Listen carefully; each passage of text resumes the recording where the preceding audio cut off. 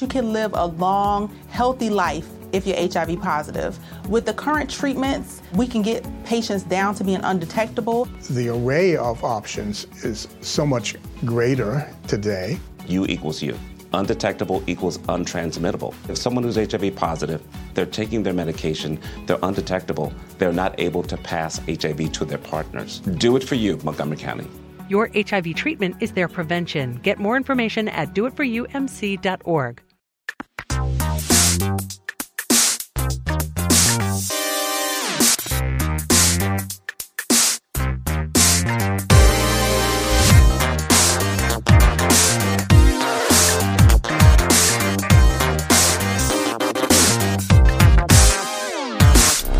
Saudações a todos e bem-vindos a mais uma edição do Mothership, podcast de videogames e outras formas de entretenimento eletrônico. Eu sou seu anfitrião Heitor de Paula, eu tô aqui com Henrique Sampaio. Olá! E com Letícia Vexel, também conhecida como Leticínios, de volta com a gente. Já gravou com a gente mais de uma vez, já comandou um Mothership. Olá!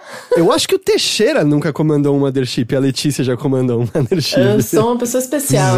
E um dos melhores, inclusive, que tem uma sequência, um combo de como que era? Eu acho que foi a Bárbara... Como chama, gente? Fui eu, a Bárbara Gutierrez e a Amora Bettany. E a Amora.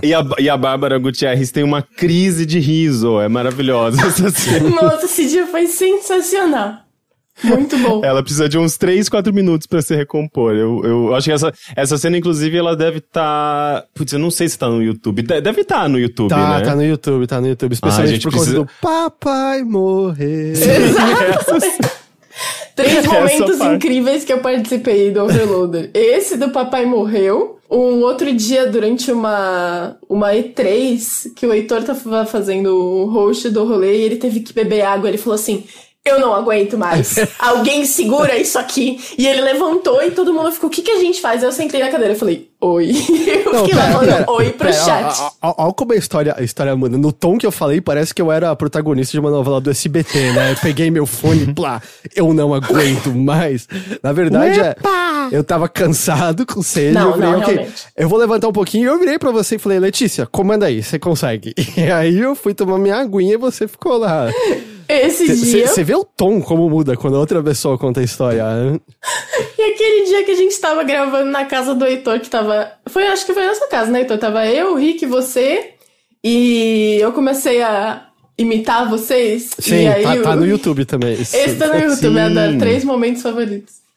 Como é que você tá, Letícia? Tudo bem? Quem não te conhece, melhor, vamos começar assim. Quem é você? Letícia por Letícia. Bom, vamos lá. Eu sou a Letícia, eu sou criadora de conteúdo pra internet, eu faço vídeo no YouTube, tenho um blog, já escrevi reportagens aí pra vários sites diferentes, já tive um podcast de games também. Com ex-BBB, né, até? Com um ex-BBB.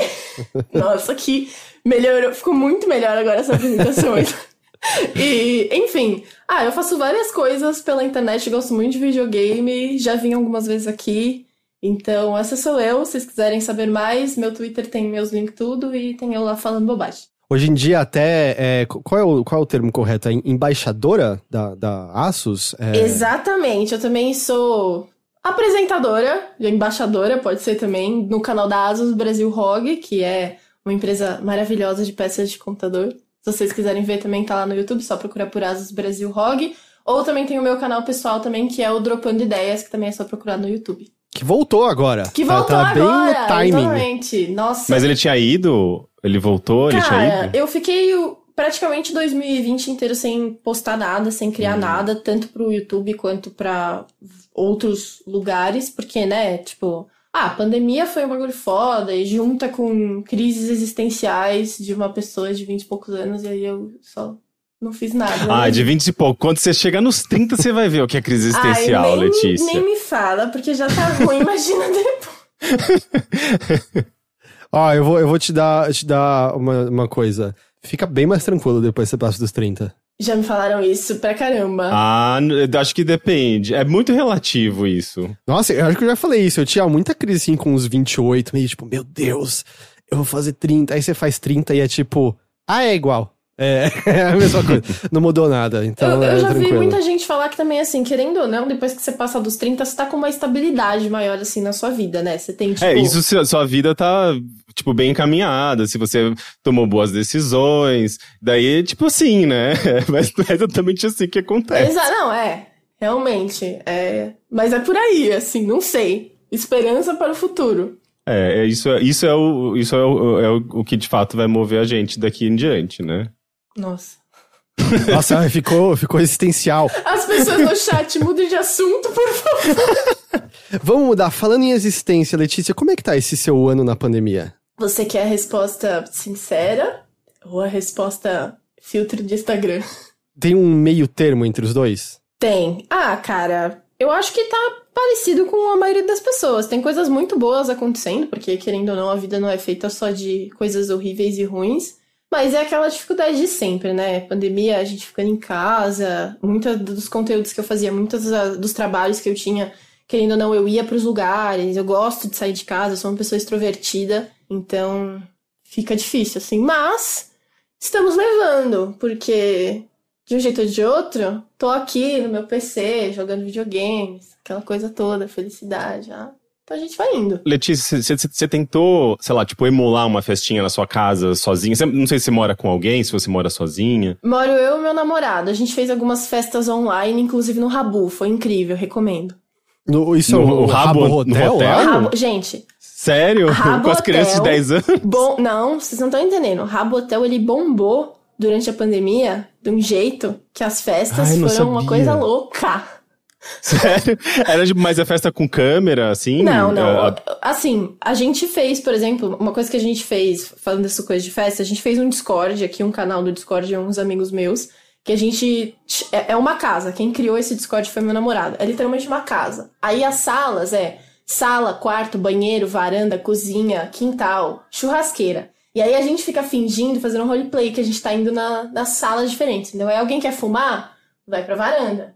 O pessoal tá conversando, fica na sala. Aí a gente fica na câmera, assim, tomando cerveja, e tal, não sei o quê. Mas isso usando o Rabo mesmo, assim, tipo, como, digamos, uma base pra simular o ambiente, mas daí, tipo, no Discord tem as câmeras, é meio que isso? Não, essa em específico a gente fez só no Discord. No Rabo, por exemplo, teve um aniversário de um amigo meu, que a gente montou uma festa num quarto temático de Ariana Grande, e aí a gente foi no quarto e fez a festa lá. Gente, maravilhoso. Mas rola, tipo, sei lá, colocar música no jogo, música comercial dentro do jogo? Não, você tem que ir montando, tipo, tudo... Você tem que ir juntando pedaços, né? A gente fica a voz no Discord, aí a gente anda no Rabu, aí a gente põe a música aqui no Discord, aí a gente pede bebida pelo aplicativo X, e aí vai encaixando. Mas eu acho incrível. Na verdade, eu nunca... Não, deixa eu refazer essa frase que agora eu tô lembrando. Eu lembro de acessar o Rabotel, assim, tipo, quando eu tinha uns 15 anos, lá pra 2000, 2001... Porque é muito antigo, né? Tipo, sei lá, do começo da internet, se a gente parar pra pensar, pelo menos aqui no Brasil. E eu não fazia ideia que rolava ainda. Eu achava até que tinham fechado há pouco tempo, não tinha rolado um negócio assim. Ele é um pouquinho mais recente, na verdade. Aqui no Brasil ele chega, se eu não me engano, em 2006. 2006? 2006. Mas é o Rabotel, aquele dos bonequinhos Rabotel, pixelados? esse que tá sendo mostrado na tela, é ele mesmo. Não é possível. Na minha cabeça é muito mais antigo. Então, que doido. Ele é por aí, assim, metade dos anos 2000. E aí ele bombou ali por volta de 2010 e tal, que foi perto de quando eu comecei a jogar. Eu era uma jogadora frequente de Rabotel, pra dizer o mínimo, assim. Ele chegou a quase fechar realmente recentemente, porque assim, o número de jogadores caiu muito, né? Eles eram um jogo muito grande, reduziu a equipe, mudou um monte de coisa e tal. E com o fim do Flash no Google Chrome também, né? Eles sofreram aí um pouquinho. Porque era tudo em Flash. Aí eles tiveram até hoje? Até hoje. Agora você tem que baixar um negócio pra jogar. Antes você só entrava. Só entra no navegador, pá, pum, foi. Hoje em dia você tem que baixar um negócio, meio como se fosse um client, assim, uma parada dessa, entendeu?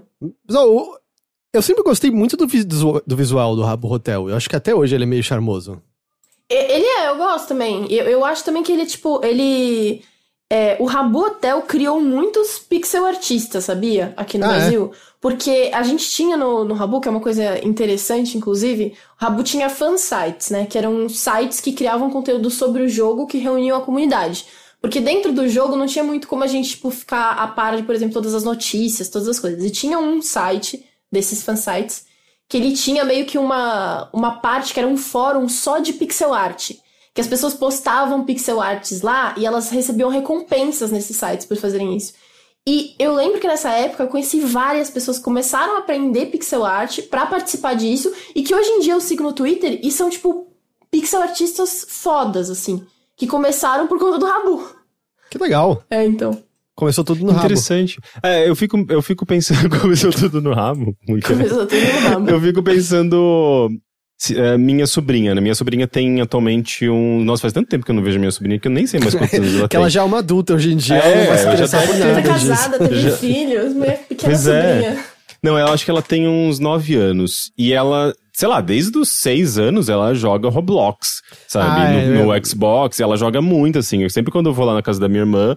Ou quando eu ia na casa da minha irmã, ela tava jogando e ela me contava várias histórias e me mostrava as coisas. E eu ficava, caramba, ela entende muito disso, sabe? Ela deve passar muito tempo jogando isso e criando coisas e fazendo amizades lá dentro. E daí eu fico pensando, nossa, eu acho que era meio que o equivalente ao Habbo Hotel, assim, pra mim. Porque, tipo... Só que eu nunca fui muito de jogar, sabe? Eu lembro que eu criava um personagem, eu acho que inclusive na versão quando nem tinha chegado oficialmente no Brasil. Porque eu me lembro justamente de fazer isso lá pra 2000, né? E a Letícia falou que foi em 2006. Eu até chequei aqui, de fato, ele chegou no Brasil em 2006. Não acreditou em você, ele foi lá checar. Não, mas é porque ele achou a Letícia que você tava falou que era... mentindo.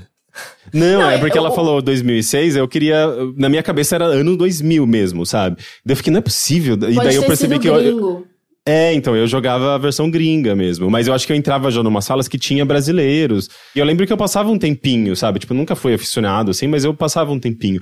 E daí essa coisa de comunidade online, de você criar coisinhas, sabe, tipo, de você ter meio que essa vidinha meio paralela ali, é o que meio que minha sobrinha tá fazendo no Roblox. Então, a gente já tem, digamos, uma certa cultura desse tipo de jogo, eu acho que justamente por conta de coisas como o Habbo Hotel, e que agora tá sendo reproduzida no Roblox, e que é um negócio gigantesco, né, é muito grande. Com certeza. Querendo ou não, você tem o Habbo, que tem toda uma coisa de você criar um mundo, você cria um quarto, você monta ali do jeito que você quer. Você tem Minecraft, que também é a mesma coisa. Você monta blocos, faz as coisas. O Roblox também é bem parecido nesse sentido. O Roblox, vocês viram, né? O valor que a empresa foi avaliado depois que eles fizeram o IPO deles, né? Eu não vi. Quanto que é? Você lembra? Não sei a cifra exata, mas basicamente eles valem mais do que Ubisoft, eles valem mais do que a EA, eles valem mais do que a Take-Two. Impressionante. Eu tenho uma amiga que ela é moderadora de comunidade no Roblox. E ela me conta cada história de umas coisas muito doidas, assim, porque você pensa, você tá cuidando da comunidade ali com criança. E às vezes tem umas coisas muito engraçadas, assim, eu acho muito doido. Eu não posso contar, infelizmente, porque ela me pede pra eu não contar essas coisas, mas, cara, pensa assim, crianças brigando contra as crianças, e aí elas chamam no chat, tipo, ele me mordeu online. E ela tem que, tipo, só, tá bom, resolvido. Não tem o que eu fazer. Eu acabei de ver a avaliação depois do primeiro dia lá que foi estabelecido os valores das ações, foi de 38 bilhões de dólares. Uau, gente, isso é muita coisa. O Roblox se eu não me engano, assim, tinha umas métricas que ficavam mudando, mas o Roblox era na frente do Minecraft em número de jogadores e tal. E é uma plataforma que permite algumas pessoas ganharem dinheiro, né? Criando os jogos lá dentro e coisas assim. É bem louco. O pessoal aqui no chat falou que ele foi feito... O Roblox foi feito no Lua. Sim. Que é uma linguagem de programação que foi feita na PUC. Ou seja, tem mão brasileira no Roblox. Assim, eu não... bom, pode ser que tenha um brasileiro, mas, tipo, eles usaram a língua criada aqui. Indiretamente tem coisas brasileiras em Roblox, sabe? Tipo, não ser... Tipo, Roblox... Poderia existir numa outra linguagem, mas assim, tipo, na maneira como ele existe, tipo, existe uma conexão indireta com coisas, com brasileiros. Sabe? Tinha uma matéria na Folha, essa semana, ou semana passada, falando disso justamente, assim, da ligação que o Roblox tem com o Brasil e coisas assim. Acho que tá rolando panelaço na rua, só avisar, talvez chegue esse barulho nossa, aqui. eu queria tá participando. Só um minutinho, deixa eu ouvir. Tá rolando pesado. Tá rolando. Bruno, panelaço, bate panela, por favor, por mim. Chega! Não aguento mais. Isso foi Aí o Bruno começou. Desculpa, gente. De fato, tá rolando forte. Ei, o que acontece esse podcast é uma fatia do momento histórico no qual a gente tá vivendo. Vai ficar registrado daqui a 50 anos, quando alguém estiver olhando assim, o que é esse Mothership, Leticínios, o que é isso? Ela vai ouvir ao fundo das panelas, pesquisar no sei lá, vão fazer um TCC sobre esse episódio. Estudos de caso. Pior que eu acho que a minha configuração tá usando o supressor, então ele deve estar tirando o ruído, não tá? Eu tô ouvindo um pouquinho pelo seu, sim, Rick. Mas bem parece mais que ele pouquinho. tá tentando tirar uma azeitona do fundo do pote do que um panelaço, sabe? Só, tipo, porque tá difícil de tirar. Imagina tirar esse ruidão. Mas enfim, a gente continua aqui, né? Vamos lá, fingindo que a gente, em espírito, a gente tá batendo panela também. É o Titanic afundando e a gente tocando os instrumentos. A gente só para se cair o Bolsonaro, que a gente para pra comemorar. Mas fora isso, a gente continua aqui.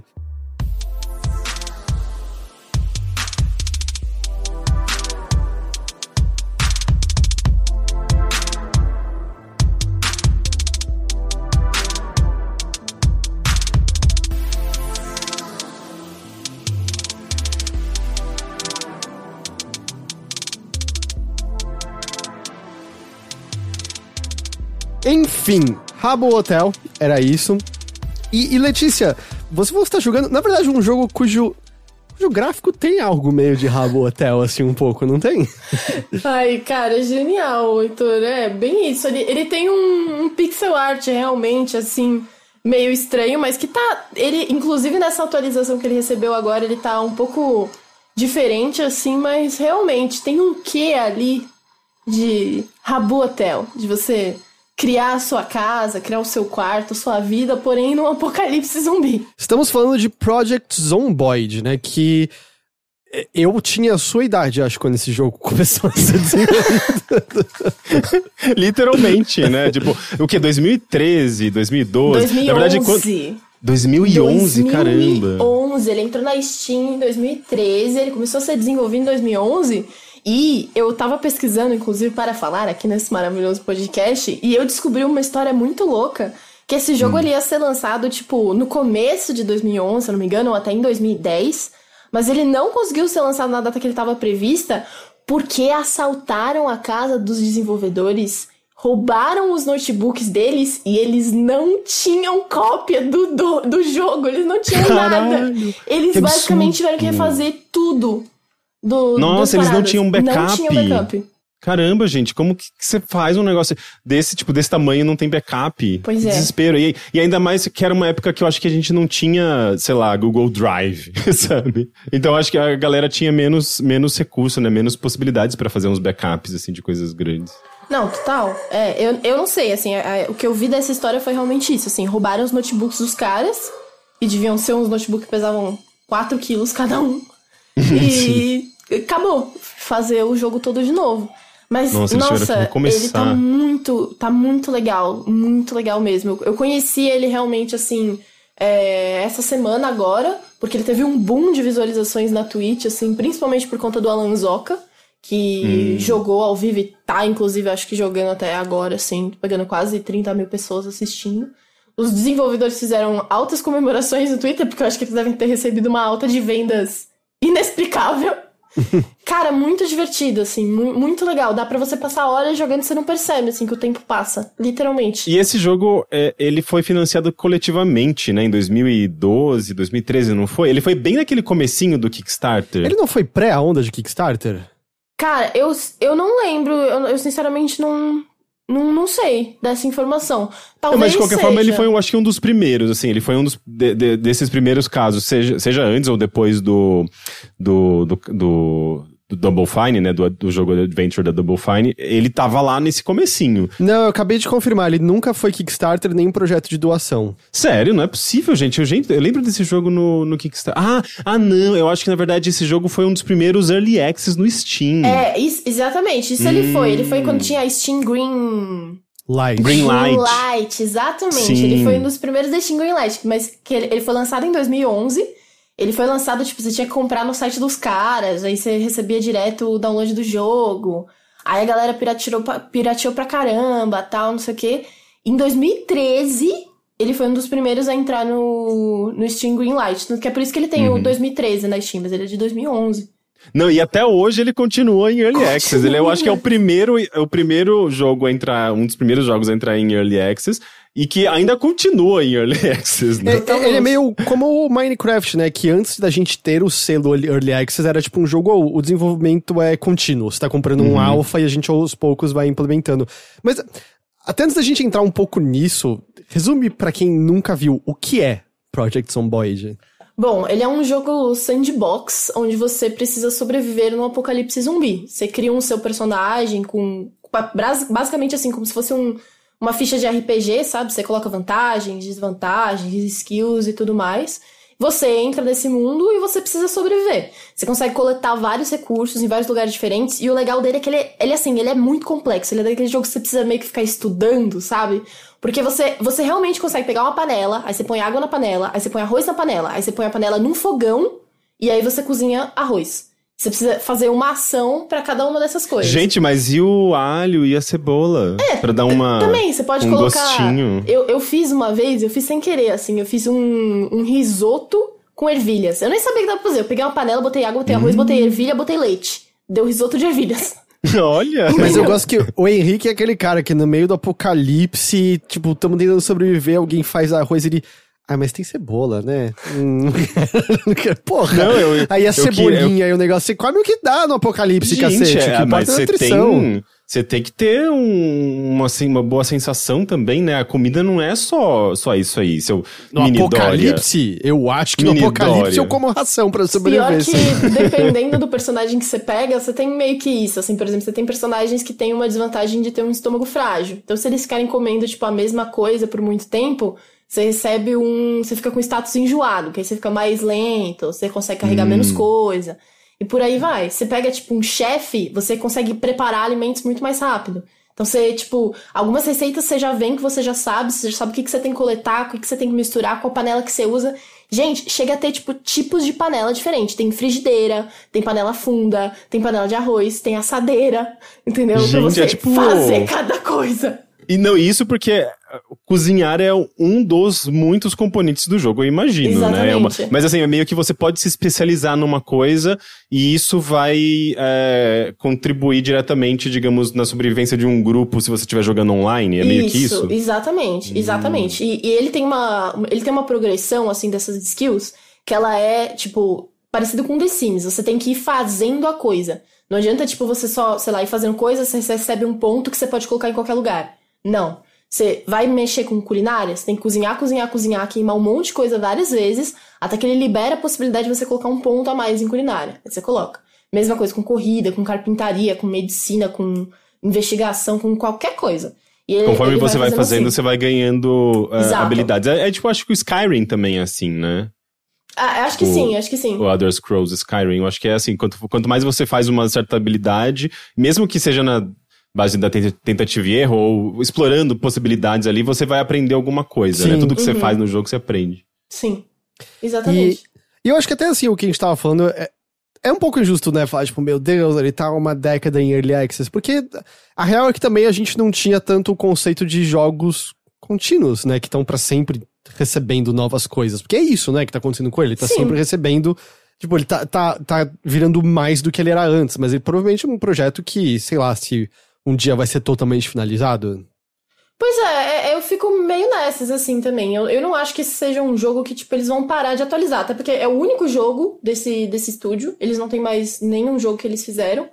E pelo que eu vi, assim, das redes sociais dos desenvolvedores e tal, é um projeto que eles gostam muito, que eles realmente têm essa intenção de ficar atualizando. Então fica um Early Access ali, mas na verdade é realmente uma coisa que, tipo, já podiam ter lançado e só manter atualizando, colocando coisas novas, né? Realmente isso, assim. Não sei por que exatamente eles colocam até agora o Early Access na Steam, assim, não sei dizer muito bem.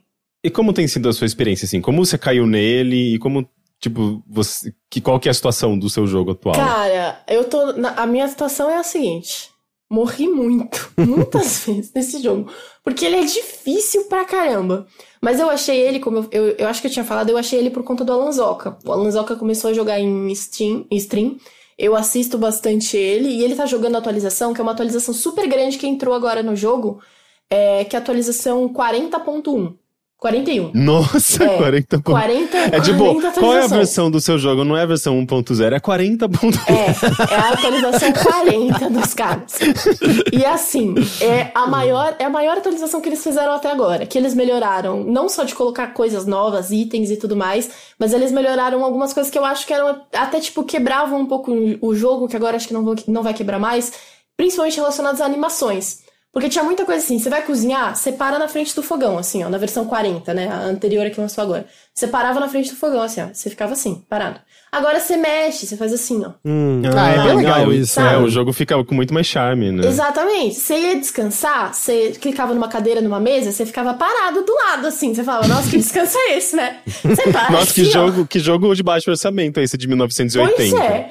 E aí agora você senta na cadeira, você vai ler o livro, você pega o livro, você vai agachar, eles só precisaram agacha. de 10 anos pra inserir animações dentro do jogo. Exatamente. E aí, eles fizeram isso, eles fizeram uma melhora gráfica também, os gráficos melhoraram um pouquinho, assim. Pouquinho. Eles ficaram agora, eles eram muito pixelados, agora eles estão, tipo, um pouquinho mais 3Derizados, assim. Eu não sei nem dizer exatamente que textura é essa que eles fizeram. Mas parece bem a progressão do gráfico do The Sims, assim, pra onde eles estão indo, sabe? Do primeiro The Sims pra depois. Era tipo The Sims 1, agora tá no The Sims 2. Na verdade, começou no Little Tiny People. Era esse daí, Heitor? Não é Computer People? Computer People, Nossa. que eu acho que é um jogo de 1980, mas que já tinha um pouco da ideia do The Sims. E agora eu acho que eles estão no The Sims. E tipo isso, exatamente. Ele é por aí, assim, tá nessa... Nossa, eu tô vendo o gameplay agora, que a pessoa que tá jogando esse jogo está exatamente numa sala em que eu passei na última vez que eu joguei. Mas o mundo do jogo é muito grande? O mundo do jogo é bem grande. São 4 cidades, certo? Você pode escolher qual delas você quer nascer. E aí você consegue se conectar com as outras cidades. Mas também tem um modo, que se eu não me engano, que é tipo maior ainda o jogo... Que é um modo que eu não testei, sinceramente, eu não sei falar pra vocês exatamente. Porque assim, ele tem um modo multiplayer, que ele tem menos coisas, ele é mais limitado para o multiplayer acontecer. E ele tem um modo single player, que ele tem muito mais possibilidades de modo de jogo e de coisas pra você fazer no jogo em si. Eu tenho jogado mais multiplayer, porque quarentena, tamo aqui. É um jogo muito legal de você jogar com várias pessoas, assim. Então eu tô mais tendo essa experiência. Uhum. Então, me perdi. Mas deixa eu aproveitar o gancho que você tá falando de multiplayer. Tipo, você entra meio que num servidor que tem, sei lá, 20 jogadores online, daí você, tipo, meio que joga com aquelas pessoas dentro daquele servidor. Isso, você pode tanto pegar e entrar num servidor aberto, que a galera deixa aberto, quanto você criar o seu. Eu tenho criado o meu no meu computador, e aí, tipo, ele tem um nome do servidor e uma senha, você passa pros seus amigos, eles entram e vocês ficam lá fechados só vocês, entendeu? E você vai nessa, e daí, tipo, assim, o jogo tem objetivo, tem uma progressão, assim, ou é meio sobrevivência da sua maneira como o próprio Minecraft mesmo? Como que é? É sobrevivência bem a maneira Minecraft, assim. A ideia é você, tipo, ir sobrevivendo cada vez mais e conseguindo cada vez mais sobreviver com o que você consegue construir, sabe? Porque, por exemplo, depois de um certo tempo, quando você começa o jogo, ainda existe água encanada, luz encanada... Luz encanada, luz que não cana. Água encanada. Ah, mas faz sentido, gente, a luz encanada. Tipo, aqui em casa... É uns canos na parede. Tem uns buracos, assim, pra você passar um fio da internet, sabe? Você fica lá meia hora enfiando Quem já viu o negócio obra no buraco. sabe que são canos onde você passa. Sim, fios, são okay? dutos por onde passa Exato. o fio que conduz a eletricidade, não é a luz que está passando pelos dutos. Pelo cano. Enfim, tem água encanada, tem luz elétrica ainda, tem estações de rádio, em algumas cidades chega até a pegar um pouco do sinal de TV. E quando você começa o jogo é assim, conforme você vai sobrevivendo, isso vai começando a sumir. Vai parando de ter água, vai parando de ter luz nas casas, então você precisa dar um jeito ali de, tipo, ou achar um gerador em algum lugar pra você ter energia. Ficar perto de um rio pra você ter água potável, limpa. Você precisa fazer um filtro pra você filtrar essa água. E aí, tipo, você vai precisando construir também. Você quer construir uma parede, fazer uma muralha em algum lugar, você precisa coletar madeira, construir essas muralhas, fazer todas essas coisas assim, entendeu? Nossa, parece bem legal, assim. Tipo, Ele é bem as ideias legal. do jogo são muito... Parecem muito coesas. sabe assim, para gerar uma experiência interessante que vai sempre se tornando cada vez mais tensa e mais difícil. Parece bem interessante. O que é muito curioso é que, assim, o Vale, como chama? Valheim, que saiu agora há pouco, ele segue essa mesma lógica também, né? Tipo, de sobrevivência, e você tem que construir coisas, ele vai gerando situações, que também é a mesma do Minecraft. É um Se a gente gênero, parar pra né? pensar... então, mas... Ok que no passado eu acho que já tinha... O pessoal já citou Dwarf Fortress, que eu acho que também... Talvez ele seja menos sobrevivência, mais simulação, mas... É muito curioso, assim, como que isso se estabeleceu, assim, essa coisa da sobrevivência se estabeleceu como um dos gêneros mais populares dos videogames, né, nos últimos anos. É que eu acho que o que é interessante é que você consegue criar reatividade que é inesperada. O que você vai fazer e como isso vai reagir em relação ao resto do mundo e como você tem que se preparar para situações diferentes. E videogames te proporcionam a imprevisibilidade dessas situações. Eu acho que a única outra maneira que você poderia simular isso fora do âmbito do videogame seria com um RPG de mesa, com um mestre determinando, tipo, e aí aconteceu tal coisa, e aí aconteceu tal coisa. Mas é diferente de quando você tem os vários sistemas dialogando, porque existe uma certa imprevisibilidade de como um pode dialogar com o outro e criar uma cascata. Tipo, o Dwarf Fortress é muito isso, né? Como... Puta, você construiu a cozinha muito perto de um duto de magma e o calor aos poucos expandiu o metal do negócio que explodiu e morreu seus anos, sabe? Cara, e esse jogo é bem assim, nesse sentido de assim, tudo que você pensar, tudo não, mas muita coisa que você pensar que poderia acontecer na realidade de você usar objetos diferentes, o jogo tem a possibilidade disso acontecer. Por exemplo, se você limpar sangue, você precisa equipar um pano na sua mão principal e na sua mão secundária equipar uma cândida, pra você limpar o sangue do chão. Então, todas essas pequenezas, assim, de possibilidade de coisas de você fazer entre aqueles objetos todos que você vai coletando, e são muitas coisas diferentes que você pode coletar, é muito legal, porque você pode realmente pensar, cara, na vida real, se eu fizesse isso e isso aconteceria. Será que nesse jogo, se eu fizer isso, eu tenho o mesmo resultado? E é muito legal ver isso acontecer, sabe? Porque você fala, não, sobreviver com o apocalipse zumbi, vou fazer as coisas loucas, não sei o quê. Eu imagino que até isso seja parte do que eles conseguiram com tanto tempo de feedback de jogadores, né? Tipo, quais interações as pessoas estavam almejando, o que eles tinham, o que faz sentido e vai colocando aos poucos. Seria muito difícil você conseguir nessa escala de uma vez, né? De uma vez já de cara. Eu só queria mencionar que eu tinha uma lembrança desse jogo, de quando eu joguei um pouquinho, há muitos e muitos anos, e eu tinha dúvida se era esse jogo, e aí o Luiz mencionou no chat, e aí ele confirmou então que era esse jogo, que ele tinha um tutorial, que era uma moça com um pé machucado. Ele tem isso ainda? Eu, pelo menos, não joguei isso, não. Uma moça com o pé machucado. Você tinha essa moça com o pé machucado que te fazia o tutorial. E quando você queria pular o tutorial, era um lance meio pesado, porque ela tinha o pé machucado e ela seria um problema na sobrevivência zumbi. E pra você pular o tutorial, você tinha que usar um travesseiro nela, porque esse personagem matava ela com o travesseiro na cara, e aí saía pra se aventurar sozinho. Como assim? É tipo pra dar o tom já, né? Você quer jogar esse jogo aqui? Ele é um pouco pesadinho, mas vamos ver se você aceita. Você reage. O Luiz tava mencionando no chat que a primeira vez ele achou que ele ia botar o travesseiro pra ela ficar mais confortável. Meu Deus, que horror. Mas eu tenho essa lembrança desse jogo, assim, de ser uma coisa meio, ok, é assim que vai começar, ok. E eu vi umas imagens, assim, tipo, de multidões, assim, tipo, milhares de pessoinhas, de zumbis tentando invadir. Rola isso mesmo, assim, tipo, tem umas coisas meio, como chama aquele jogo da Sony, do PlayStation 4, lá de zumbis? Days Gone, rola uma coisa meio Days Gone, assim, tipo, aquela onda de zumbis? Cara, às vezes rola. A gente teve uma jogatina que a gente fez há uns dias atrás, a gente achou uma casa afastada, assim, meio uma fazenda. E a gente falou, não, vamos ficar aqui. Aí a gente começou a ajeitar a casa, tal, bota seca, bota muro, bota barricada na janela, tá. Daqui a pouco a gente escuta um tiro. E a gente nem sabia que tinha nessa versão que a gente tá jogando, que ainda não é atualizada quando a gente tá jogando no multiplayer, que já tinha NPC. Que tem NPCs que são outros seres humanos vivos que estão tentando sobreviver também. Você pode interagir com eles, trocar coisa com eles, enfim. Eles são meio neutros, assim. Eles não são nem amigos nem inimigos, necessariamente. Pelo que eu vi da atualização, alguns deles são inimigos, tipo, tem NPCs fixos, sabe? Esse NPC aqui, ele sempre vai te odiar. Esse NPC aqui sempre vai te ajudar. Esse NPC aqui, se você der uma bala pra ele, ele te ajuda. Coisas assim. É tipo nível Chaotic Neutral, Chaotic, Isso. aliás, como chama? Os alinhamentos, né? Tem possibilidades. True Neutral, Lawful Good, por aí Isso. vai, exato. Numa dessas, assim. E a gente ouviu esse tiro e a gente ficou, mano, o que tá acontecendo? Aí a gente saiu da casa pra olhar, porque ele também tem todo um sistema. Gente, isso é muito louco. Que é tipo assim, a visão dele, você tá olhando de cima, assim, é um bagulho meio isométrico, né? Mas o lado pra onde seu personagem está olhando o rosto dele é o lado que você enxerga. Atrás você não enxerga. Se eu tiver com o personagem virado pra cá, as minhas costas, se aparecer um zumbi, ele não vai mostrar na tela. Eu preciso virar o personagem pra ele enxergar isso. Uhum. E aí a gente estávamos lá olhando pra uns lados, assim, pro lado do tiro, falando, nossa, o que foi isso, né? Que coisa louca. Quando a gente vira, vem vindo uma horda de zumbis gigantesca, assim, porque alguém deu um tiro, os zumbis estão todos... E a gente entrou em desespero, a gente, corre, vai, outra coisa. Entramos todo mundo na casa, vai, martela as paredes, tudo, pra não cair nada, a gente...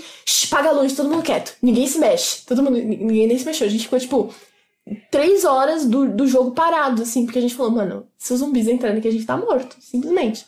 Do tanto que o zumbi que foi atrás de um tiro, que foi dado a sei lá quanto de distância da gente, assim. Porque eu acho que, imagino que vocês conseguiriam matar um ou outro, mas 1 milhão de zumbis ao mesmo tempo, não, né? Não tem como. Você tem uma força legal, assim, pra matar até uns... Uma pessoa aguenta matar até, tipo, uns 2, 3 zumbis, assim, na mão, digamos. Eles são... Esses zumbis desse jogo, tem vários tipos de zumbi. Eles são aqueles que andam devagar, sabe? Zumbi que anda lerdo. O zumbi do Romero. Zumbis. Exatamente, esse mesmo. Eles andam devagarinho. No máximo, alguns deles são um pouco mais rápidos. Eles dão um sprint, assim, vão atrás de você.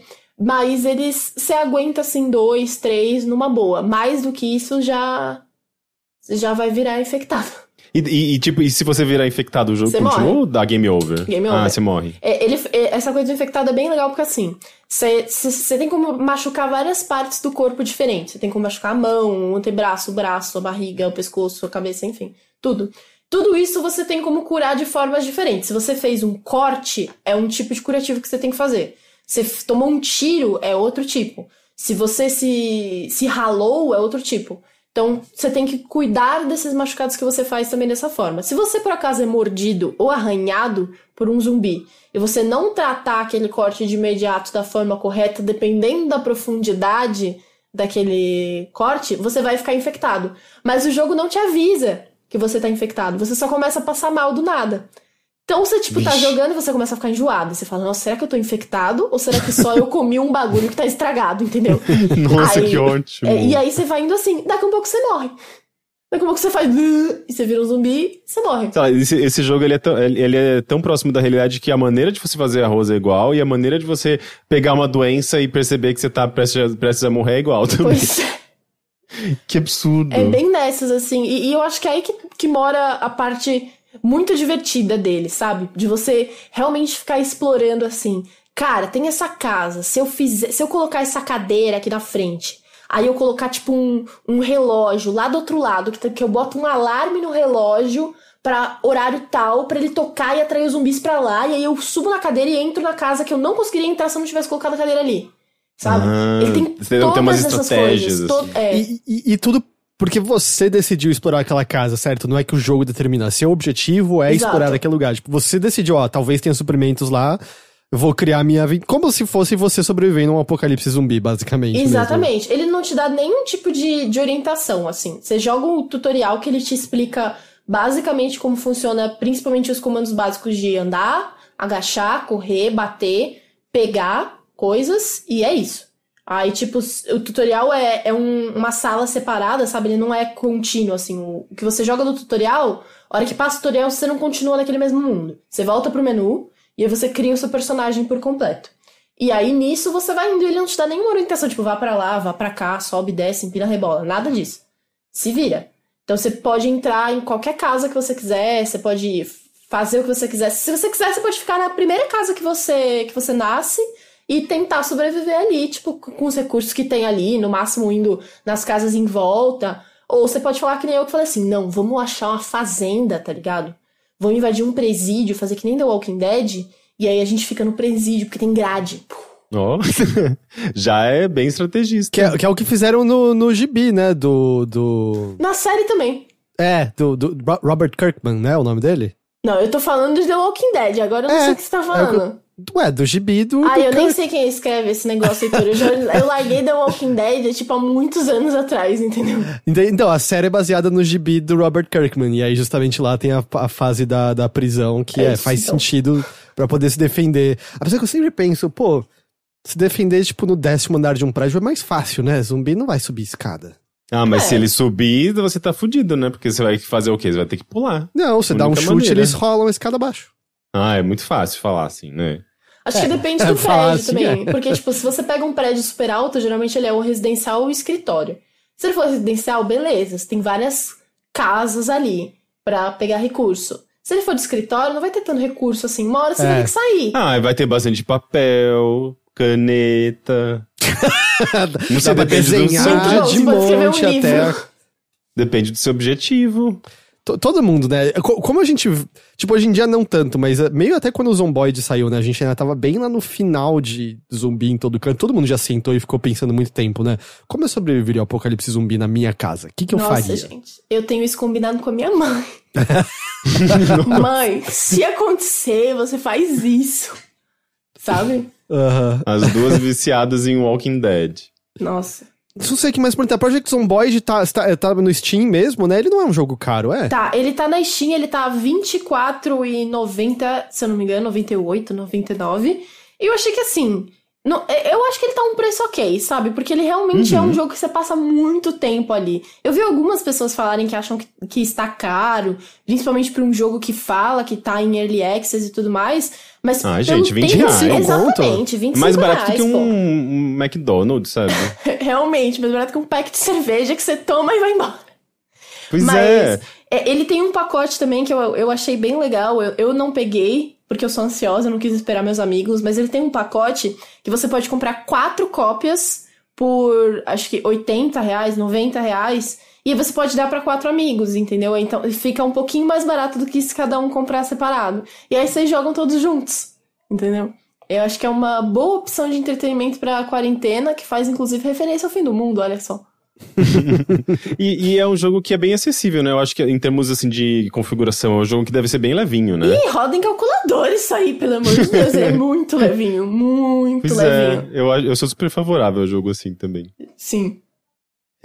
Project Zomboid. Quem quiser jogar com você, pode jogar com você? Pode jogar comigo. Eu tenho meu Discord, entrem lá que de vez em quando eu fico no meu Discord e a gente pode jogar. Pode fazer propaganda se quiser do Discord mesmo. O meu Discord eu não tenho como fazer propaganda. O que eu faço? É o meu Discord. É verdade. É que eu vou fazer o quê? Não tem o link, as coisas eu não sei, entendeu? Mas se for no meu Twitter, tem tudo linkado lá.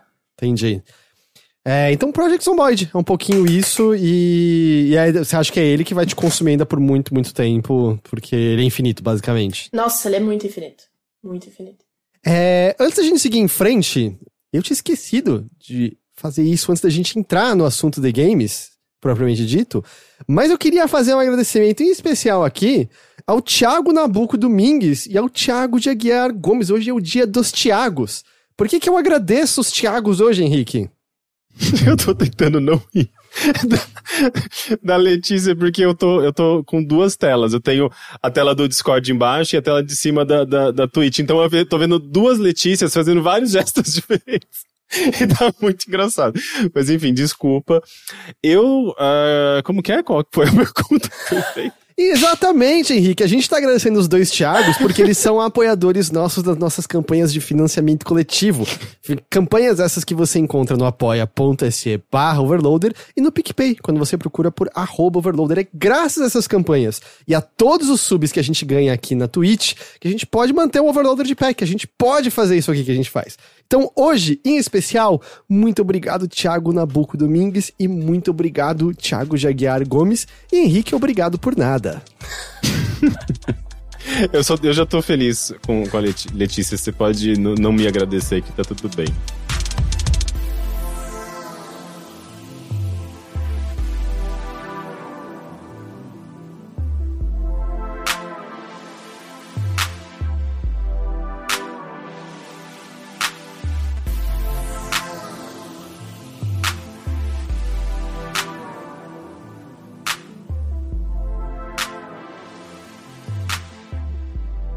Eu queria falar pra vocês de um jogo chamado Everhood, que saiu... Tô curioso.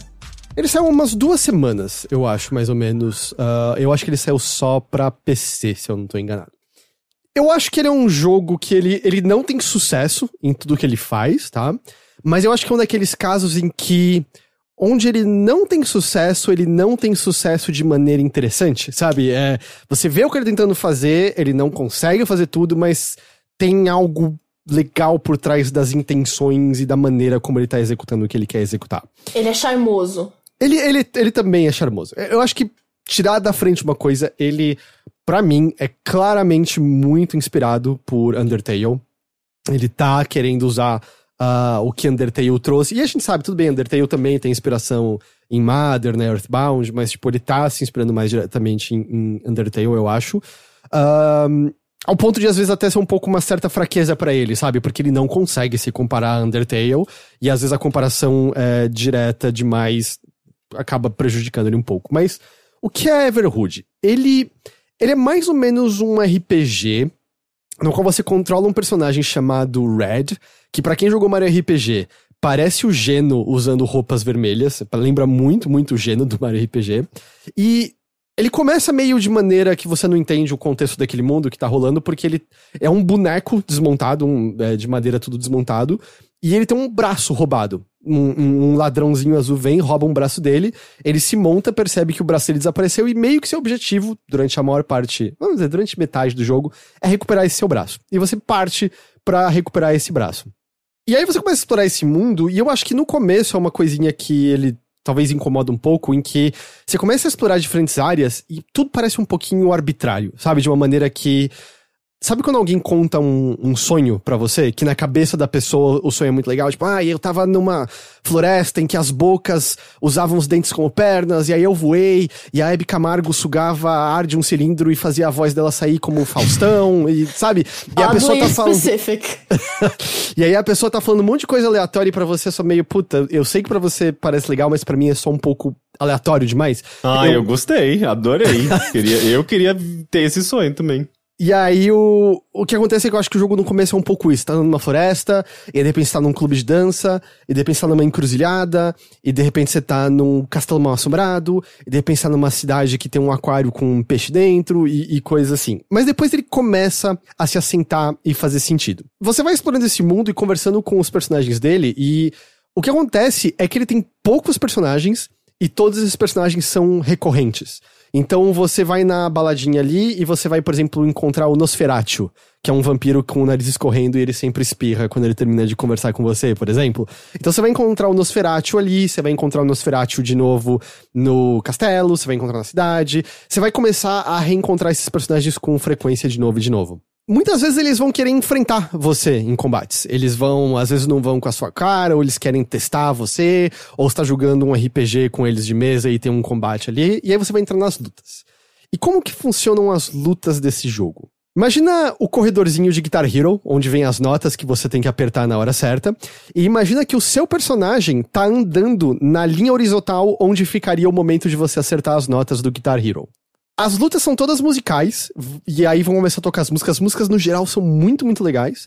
E as batidas e instrumentos vão disparar em diferentes caminhos dessa pista raios na sua direção. E a ideia, no geral, é você desviar desses raios que estão vindo na sua direção. Às vezes você tem que pular por cima deles, às vezes você vai desviar de um lado pro outro, mas a ideia é você fugir dessas notas que vêm na sua direção.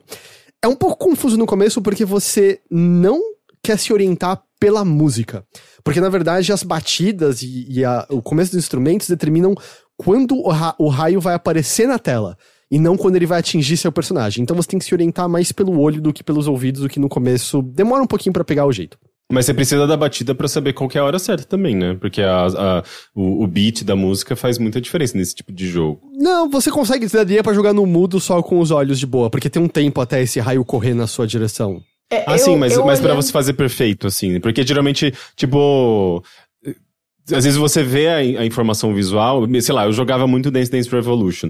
E às vezes, assim, eu tinha que usar as duas coisas. Eu tinha informação visual, eu pensava, tá, 3 aqui, mas são 2 seguidos e depois tem um pequeno tempo, depois 3. E daí eu usava isso, transferia isso pros movimentos do meu corpo. Mas eu acho que é justamente o contrário, porque pensa, tipo, Dance Dance Revolution ou, por exemplo, Guitar Hero, o som, ele geralmente, ele bate, ele pum...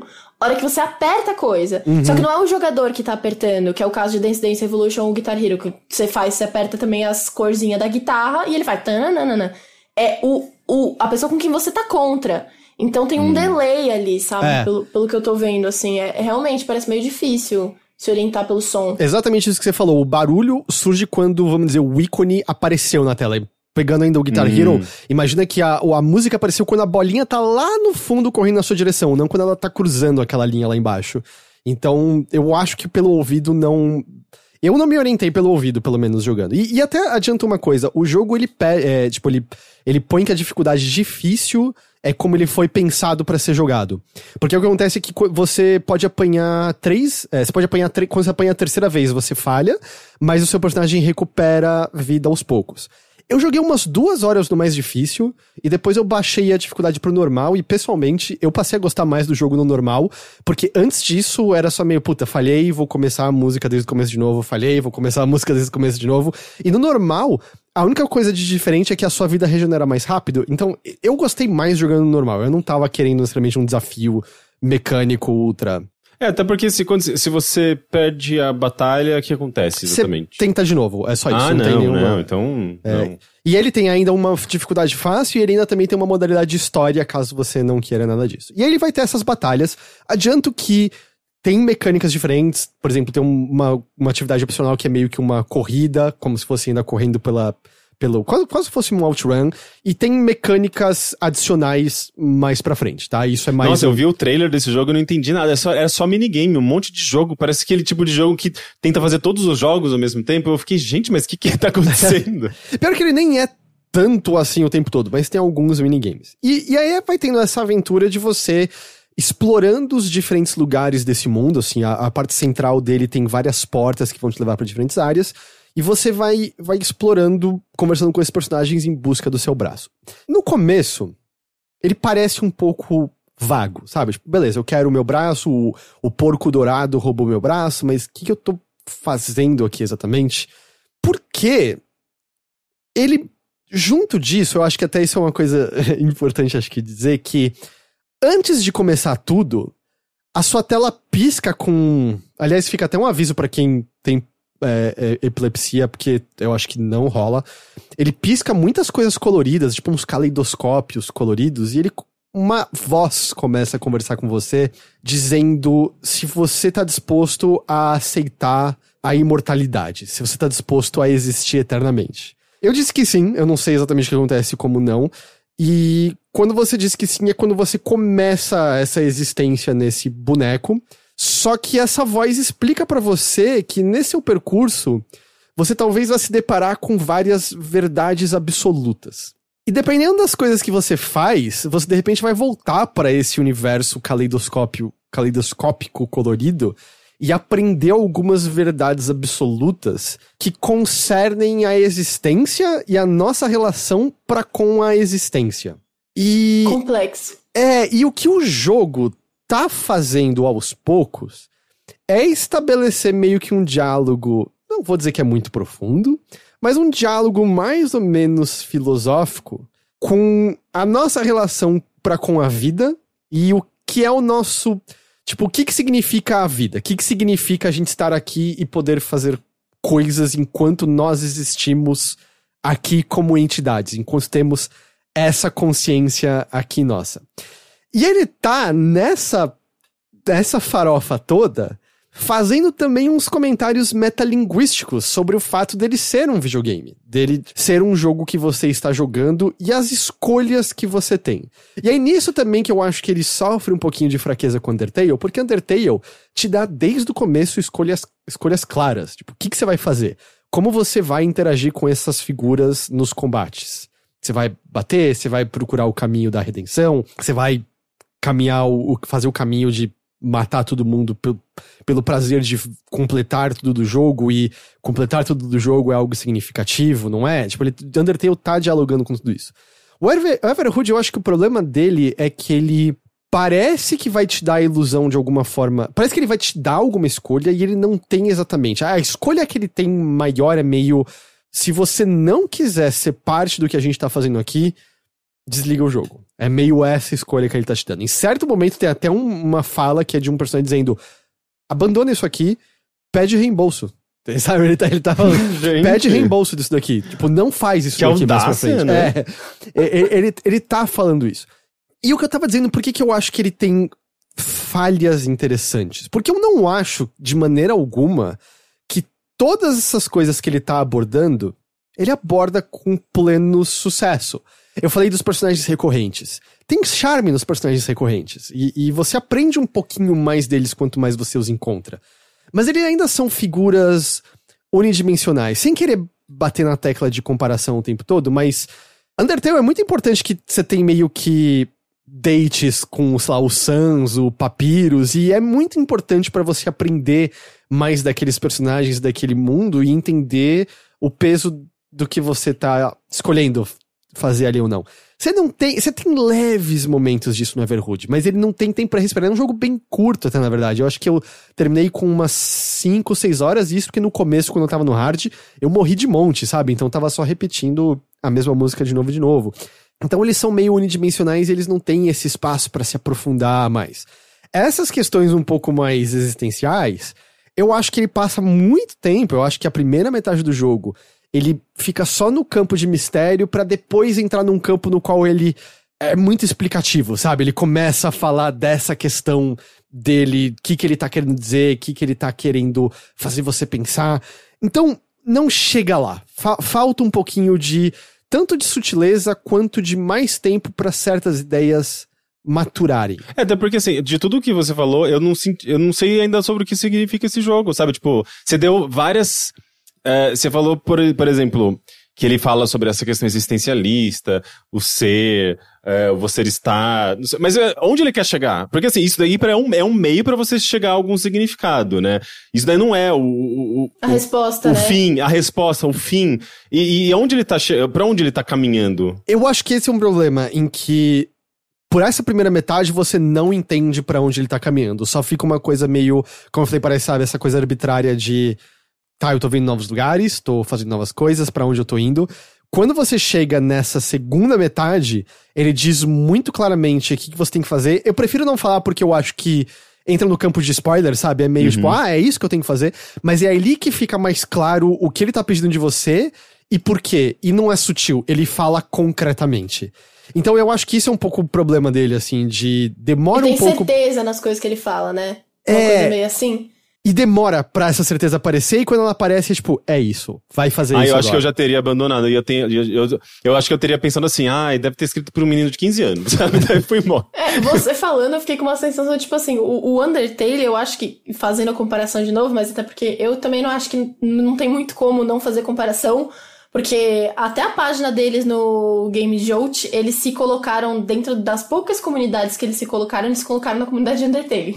Ok. Então, tipo assim, eu acho que talvez seja meio proposital ali a comparação. Mas eu sinto pelo menos que o Undertale, ele te dá... Ele faz um diálogo com você. Ele quer, como você mesmo falou, ele quer resposta sua sobre as coisas que ele te manda, e vocês ficam trocando ali, coisas vão acontecendo conforme as suas respostas.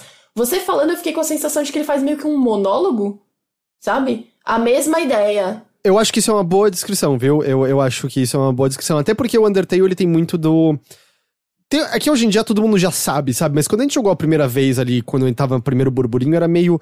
Pera, por que o mais simples dos inimigos parece ter certa profundidade? Por que eu tô dando risada e não temendo esses vilões? O que ele quer dizer com isso? Eu acho que essa sua definição faz sentido. Ele tem a tese dele, ele quer apresentar a tese dele, e o jogador não é tanto uma entidade participativa, é mais uma montanha-russa que você diz, você quer passear na montanha-russa, você entra, fechou e vai. E ele causa a ilusão de que você vai poder escolher os caminhos, mas você não pode. Ela vai te levar até Até o fim. Tanto que eu fui olhar os fóruns na Steam e tem umas pessoas falando até que sentiram que ele é quase um anti-Undertale em alguns aspectos. Pode ser então, um propósito. E aí, eu volto ao que eu tava falando. Eu não acho que ele tem sucesso em tudo que ele tá fazendo, sabe? Eu acho que nenhuma das ideias dele, você olha e fala, nossa, isso aqui eles executaram com maestria. Mesmo até o combate, tipo, eu acho que tem coisas dele que podem ser um pouco frustrantes no começo. É estranho que as 2 primeiras lutas são muito mais longas do que elas precisavam ser. Mas, eu acho que, mesmo não dando certo, ele não dá certo de uma maneira que me agradou. Ele não dá certo de uma maneira interessante. Eu acho que é um daqueles casos em que o fracasso te ensina algumas coisas ali, sabe? Eu acho que, tipo, tem algumas ideias legais ali. Tem alguns diálogos legais ali. E eu acho que, se qualquer coisa, é um tipo de jogo que, quando você joga, te reforça mais. Por que algo como o Undertale dá certo, sabe? Por que as ideias lá deram certo e aqui não? É mais ou menos isso, assim. Então, é um jogo que não é bom, mas é um daqueles não bons em que eu saí feliz de ter jogado. Mas você acha que isso é tipo uma regra em relação a ele, no sentido de qualquer pessoa vai ter essa mesma sensação? Ou você acha que isso foi uma coisa muito pessoal sua? Porque eu fico pensando, por exemplo, uma pessoa que nunca jogou Undertale por algum motivo. O que será que ela sentiria em relação a isso? Porque aí você não tem muito essa comparação, que talvez possa ter influenciado você nesse sentido? Eu acho que se a pessoa não tiver comparação, talvez as ideias dele pareçam mais frescas e genuínas, e aí talvez ela goste ainda mais.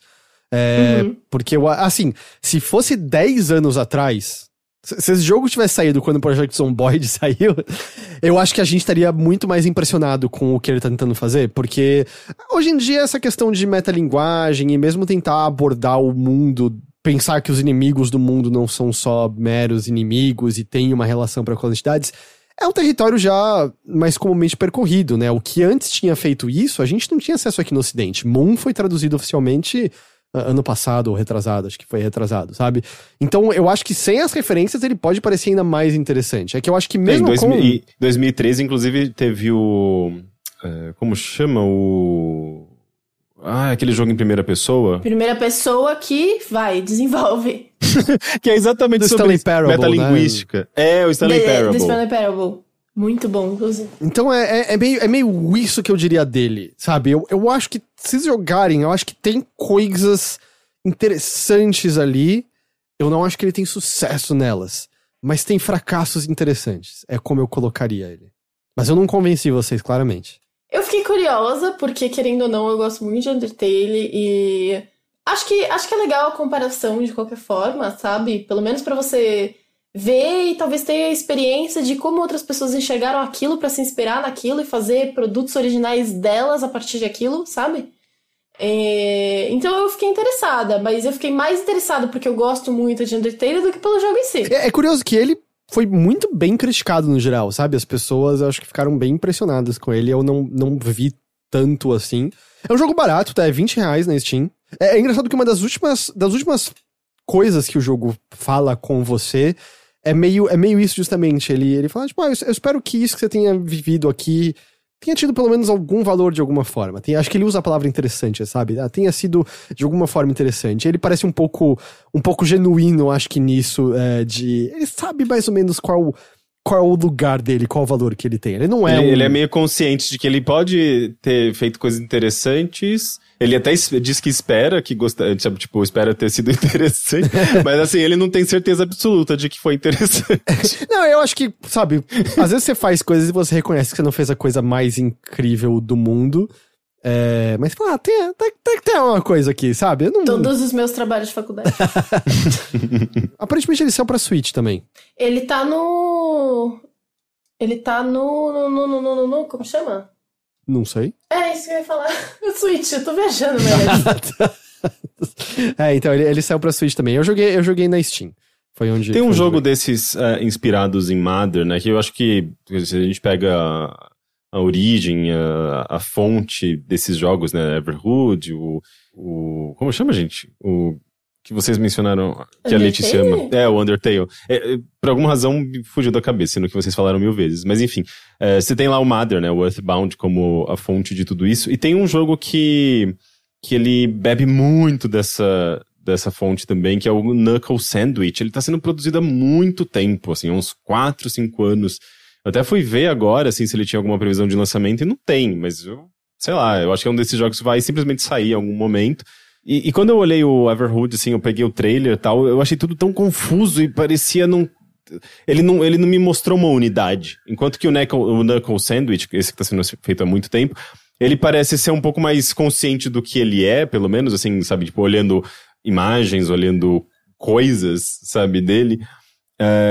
E eu não sei, assim, tipo... até porque esses jogos, eles são meio esquisitos, né? Eles têm essa natureza meio disruptiva, de ter um visual meio, às vezes familiar, mas às vezes completamente doido, sabe?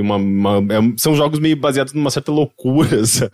Então é difícil de entendê-los muito claramente, né? Mas eu não sei, o Everhood, eu bati o olho, eu não peguei uma simpatia com ele como eu peguei com o Knuckle Sandwich, por exemplo.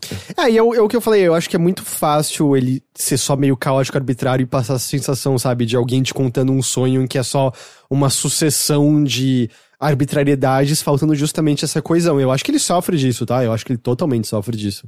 Eu acho que demorou umas 2 horas pra eu começar a entender melhor, sabe? A estrutura dele, o que eu tava fazendo. Antes parecia muito, eu tô andando meio a esmo, pegando os pedaços de uma porta. É isso meu objetivo? Não é meu objetivo? Sabe? É um pouquinho isso, assim. Mas eu não tenho nenhuma defesa maior pra fazer de Everhood, sabe?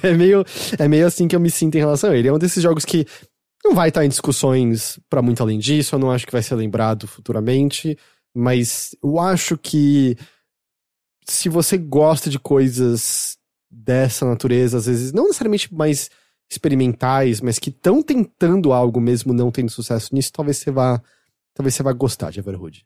É isso. Eu tô bem ansioso também pelo She Dreams Elsewhere, que também tem essa veia meio Earthbound, bem esse RPG meio lo-fi, esquisito, parece bem interessante também. Lo-fi esquisito, adorei essa descrição. O She Dreams Elsewhere eu acho que é mais... ele é mais esquisito, mas ele é mais coeso, com certeza, do que do Everhood vendo as imagens, eu acho. Uhum. Pelo menos a impressão que eu tenho. E no fundo, acho que o que me chama mais atenção, porque são jogos muito baseados em texto, né? Então, se a trama for interessante, eu me envolvo, sabe? Uhum. Agora, Sou se dessas for, também.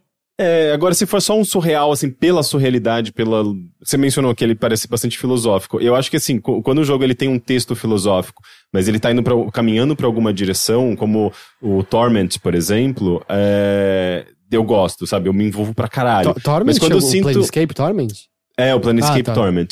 Agora, quando parece que ele permanece nessa filosofia, só injetando um monte de perguntas retóricas e colocando você somente ali numa coisa meio mundo de Sofia, eu fico meio, não quero, então, sabe? É que, como eu falei, eu não quis entrar em mais concretudes, porque, como eu falei, eu acho que tá no campo do spoiler porque é uma revelação do jogo.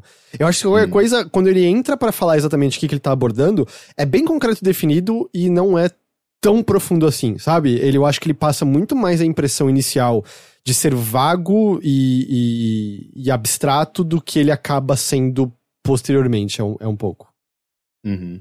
Mas é isso, eu não tenho mais o que falar de Everhood. A gente falou até bastante. Eu ainda acho que se vocês derem uma chance, eu acho que vocês iam concordar comigo. Fossem achar coisas meio legais. Eu acho que você, por exemplo, Rick, ia gostar de alguns combates específicos que entram numa psicodelia louca, porque ele às vezes pega essa pista onde está desviando as notas, e ele distorce ela, ele muda as dimensões, ela vira uma esfera, e aí as coisas ficam distorcidas, aí ele começa a virar de ponta cabeça, e começam a piscar psicodelias no fundo, e coisas assim. Eu gosto. Eu acho que você ia gostar do visual. Bem drogas. Bem drogas. Ótimo pra ter um ataque epilético. Fica o aviso, o jogo tem aviso no começo, é um aviso rápido, eu realmente acho que pessoas com sensibilidade, a luzes piscando... É um aviso rápido que aparece já piscando, assim, vai embora. A pessoa já desmaia e não joga. É bem metalinguístico mesmo. Mas, seriamente, só pra deixar bem avisado aqui, eu realmente acho que pessoas com esse tipo de sensibilidade e tal, eu acho que não rola, tá? Eu acho que causa um risco de... Morte. Não, de ter um ataque epilético. Eu não sei se tem outro nome. Seria uma crise de epilepsia, isso, ataque epilético. Eu acho que tem bem chance de causar mesmo. Então, é isso.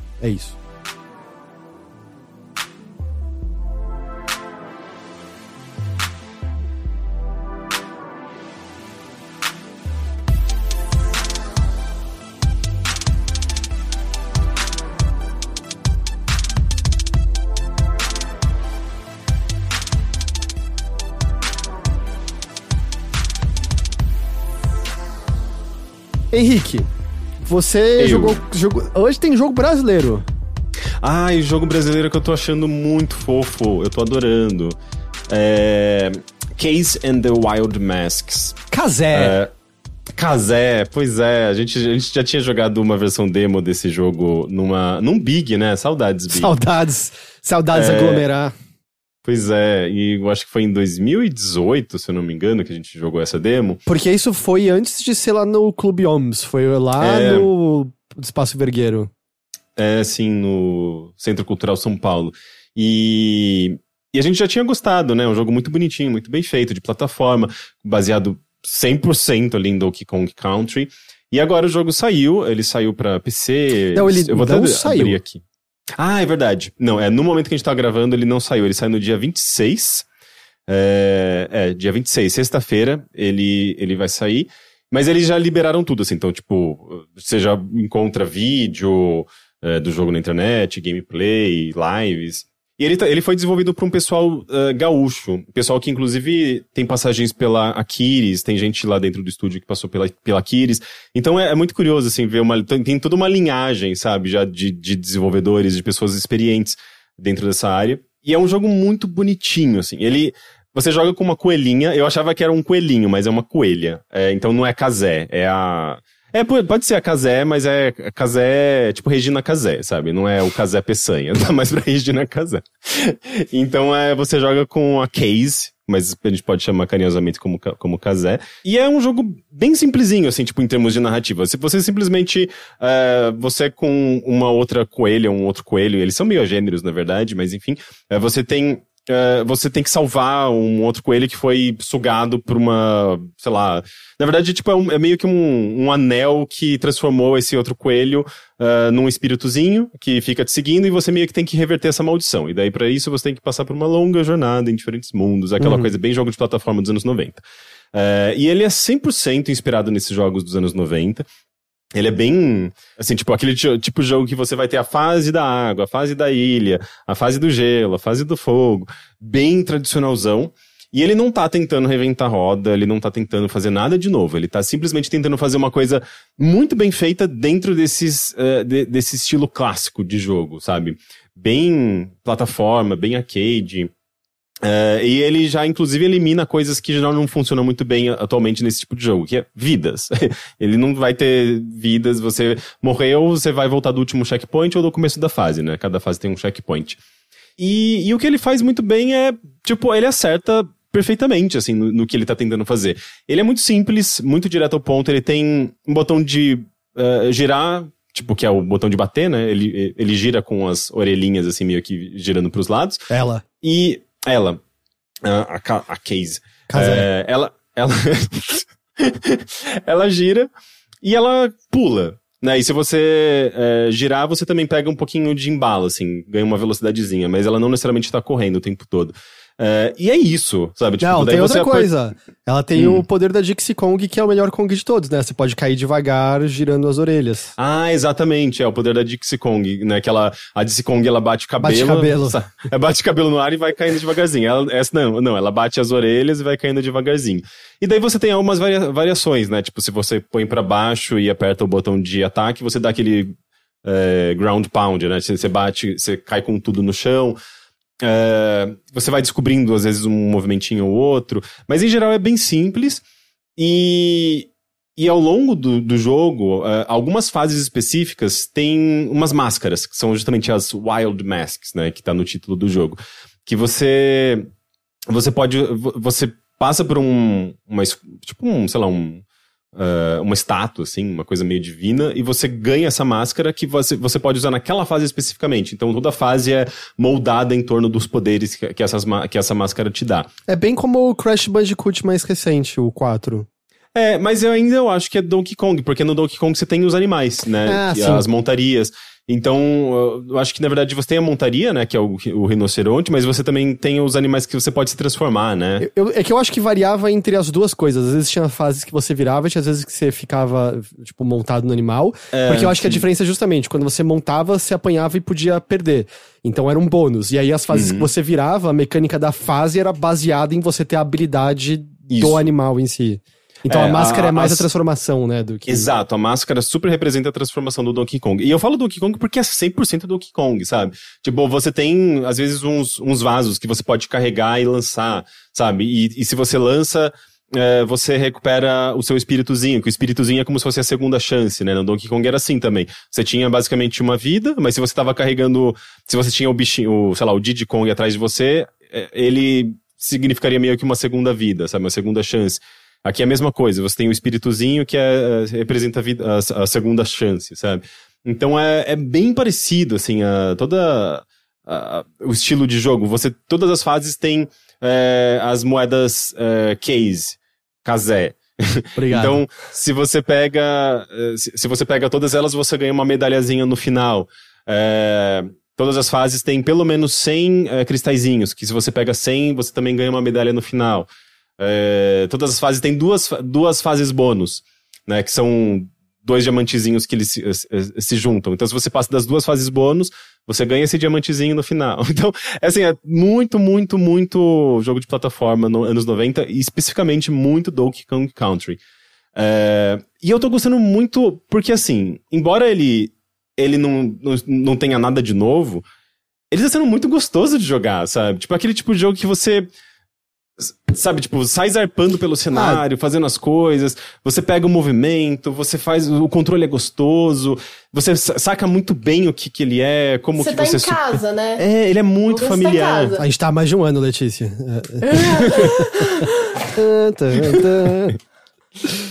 Então ele não tem, assim, tipo, seu cérebro não tá tendo que fazer aquele esforço pra fazer novas conexões neurais. Todas elas já estão feitas, sabe? E o que eu ia falar, assim, óbvio que isso vai depender um pouco de gosto, né? Por exemplo, o Teixeira, ele não é muito fã de jogos de plataforma, mas...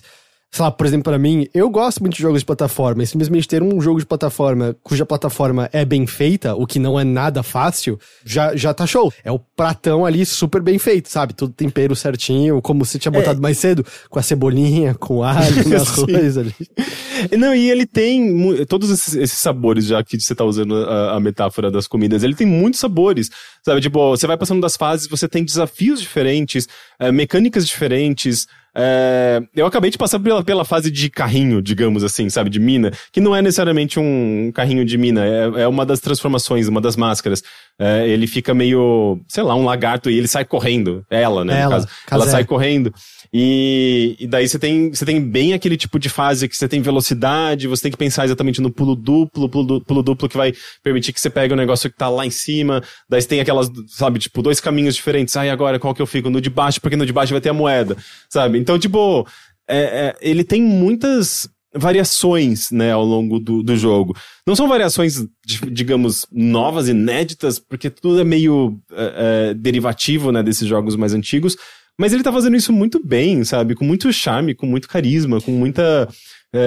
tudo é muito bonitinho, sabe? Você fica sorrindo o tempo todo, sabe? É um jogo muito fofo. Eu tenho uma pergunta, você até mencionou isso do carrinho que não é carrinho, mas o Donkey Kong Country, mesmo desde o primeiro, e eu acho que isso só ficou mais forte no decorrer dos jogos, e eu acho até que o Tropical Freeze talvez, apesar de não ser da Rare, talvez seja um exemplo máximo disso. Eles já têm muito daquela escola Nintendo de ser, sabe? De que tem mecânicas únicas na fase. Tipo, você chega numa fase tem uma mecânica única.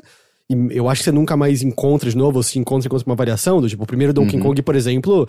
Sabe, tinha uma fase que tinha uns botões de on e off. Que você tinha que desligar os inimigos pra não te atacarem. O 3 tinha uma fase de água verde que os controles eram ao contrário. Enfim. Ele chega a ter esse nível de variação nas fases. Ele coloca, às vezes, ideias... únicas nas fases em si pra trazer variedade ao jogo?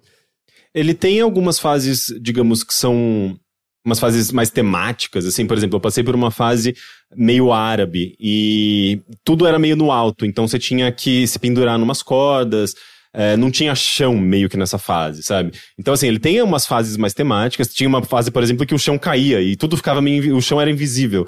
Então você tinha que usar os inimigos pra saber onde era chão, onde não era. Porque simplesmente não existia chão, assim, tipo, o chão era invisível. Você tinha que ter meio que uma... fazer algumas situações, gerar algumas situações pra você saber onde você podia pular, onde você não podia. Então ele brinca dessa maneira, e ele tem essas fases específicas com as máscaras. Então você tem a máscara que permite que você mergulhe, então São fases bem aquáticas, em que você tem um controle maior debaixo d'água, você pode dar um dash assim debaixo d'água, então todos os desafios são baseados nisso. Você tem uma máscara que é tipo, sei lá, o papagaio lá do Donkey Kong, né, que permite você voar, então também os desafios são baseados nisso, e daí passou daquela fase e não tem mais, a não ser que, sei lá, você pegue essa máscara eventualmente em outra fase. Mas o level design todo é bem baseado no que você pode fazer naquele momento, naquela fase, de acordo com essas máscaras, ou de acordo com o que o level design tá querendo se focar, sabe? Vai ser fase de velocidade, vai ser fase no ar, que se você cair, você morreu. Então ele é bem nesse sentido, sabe? E eu acho que ele explora isso muito bem. Entendi. Faz coisas bem legais. Uma coisa que eu senti falta dele é que ele é um jogo brasileiro, inclusive um jogo brasileiro feito por pessoas bem talentosas, mas eu não sinto brasilidade nele, sabe? E assim, não que seja... Mas é um problema isso? Eu acho que, assim, não que seja um problema, eu não acho que é um problema, porque é um jogo que tá mirando justamente o mercado global e tudo mais. Mas, porra, eu passei pela fase árabe, com música árabe, com temática árabe, com instrumentos árabes. E, claro, eu não terminei o jogo, eu ainda posso talvez passar pela fase brasileira, fase do boteco, fase Rio de Janeiro. Pela fase do carnaval, pela fase do boitatá, não sei, quem sabe. Mas eu senti um pouquinho de... Eu acho que quando um jogo ele explora uma certa brasilidade, um jogo que é brasileiro, ele ganha uma característica, ele ganha uma identidade, às vezes, muito, muito forte, que acaba tornando ele menos genérico, digamos assim. E não que Case and the Wild Mask seja genérico.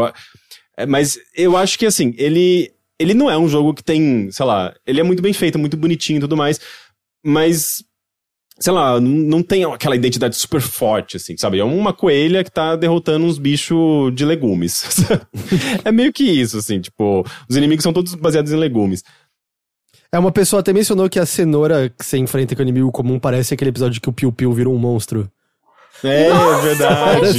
É assustador. Nossa, era muito assustador. Parece muito. É verdade. São uns inimigos, uns legumes meio do mal, assim, sabe? Não sei exatamente qual que é a lore do jogo pra justificar esses inimigos. Mas é meio que Coelha isso. carnívora. Pois é.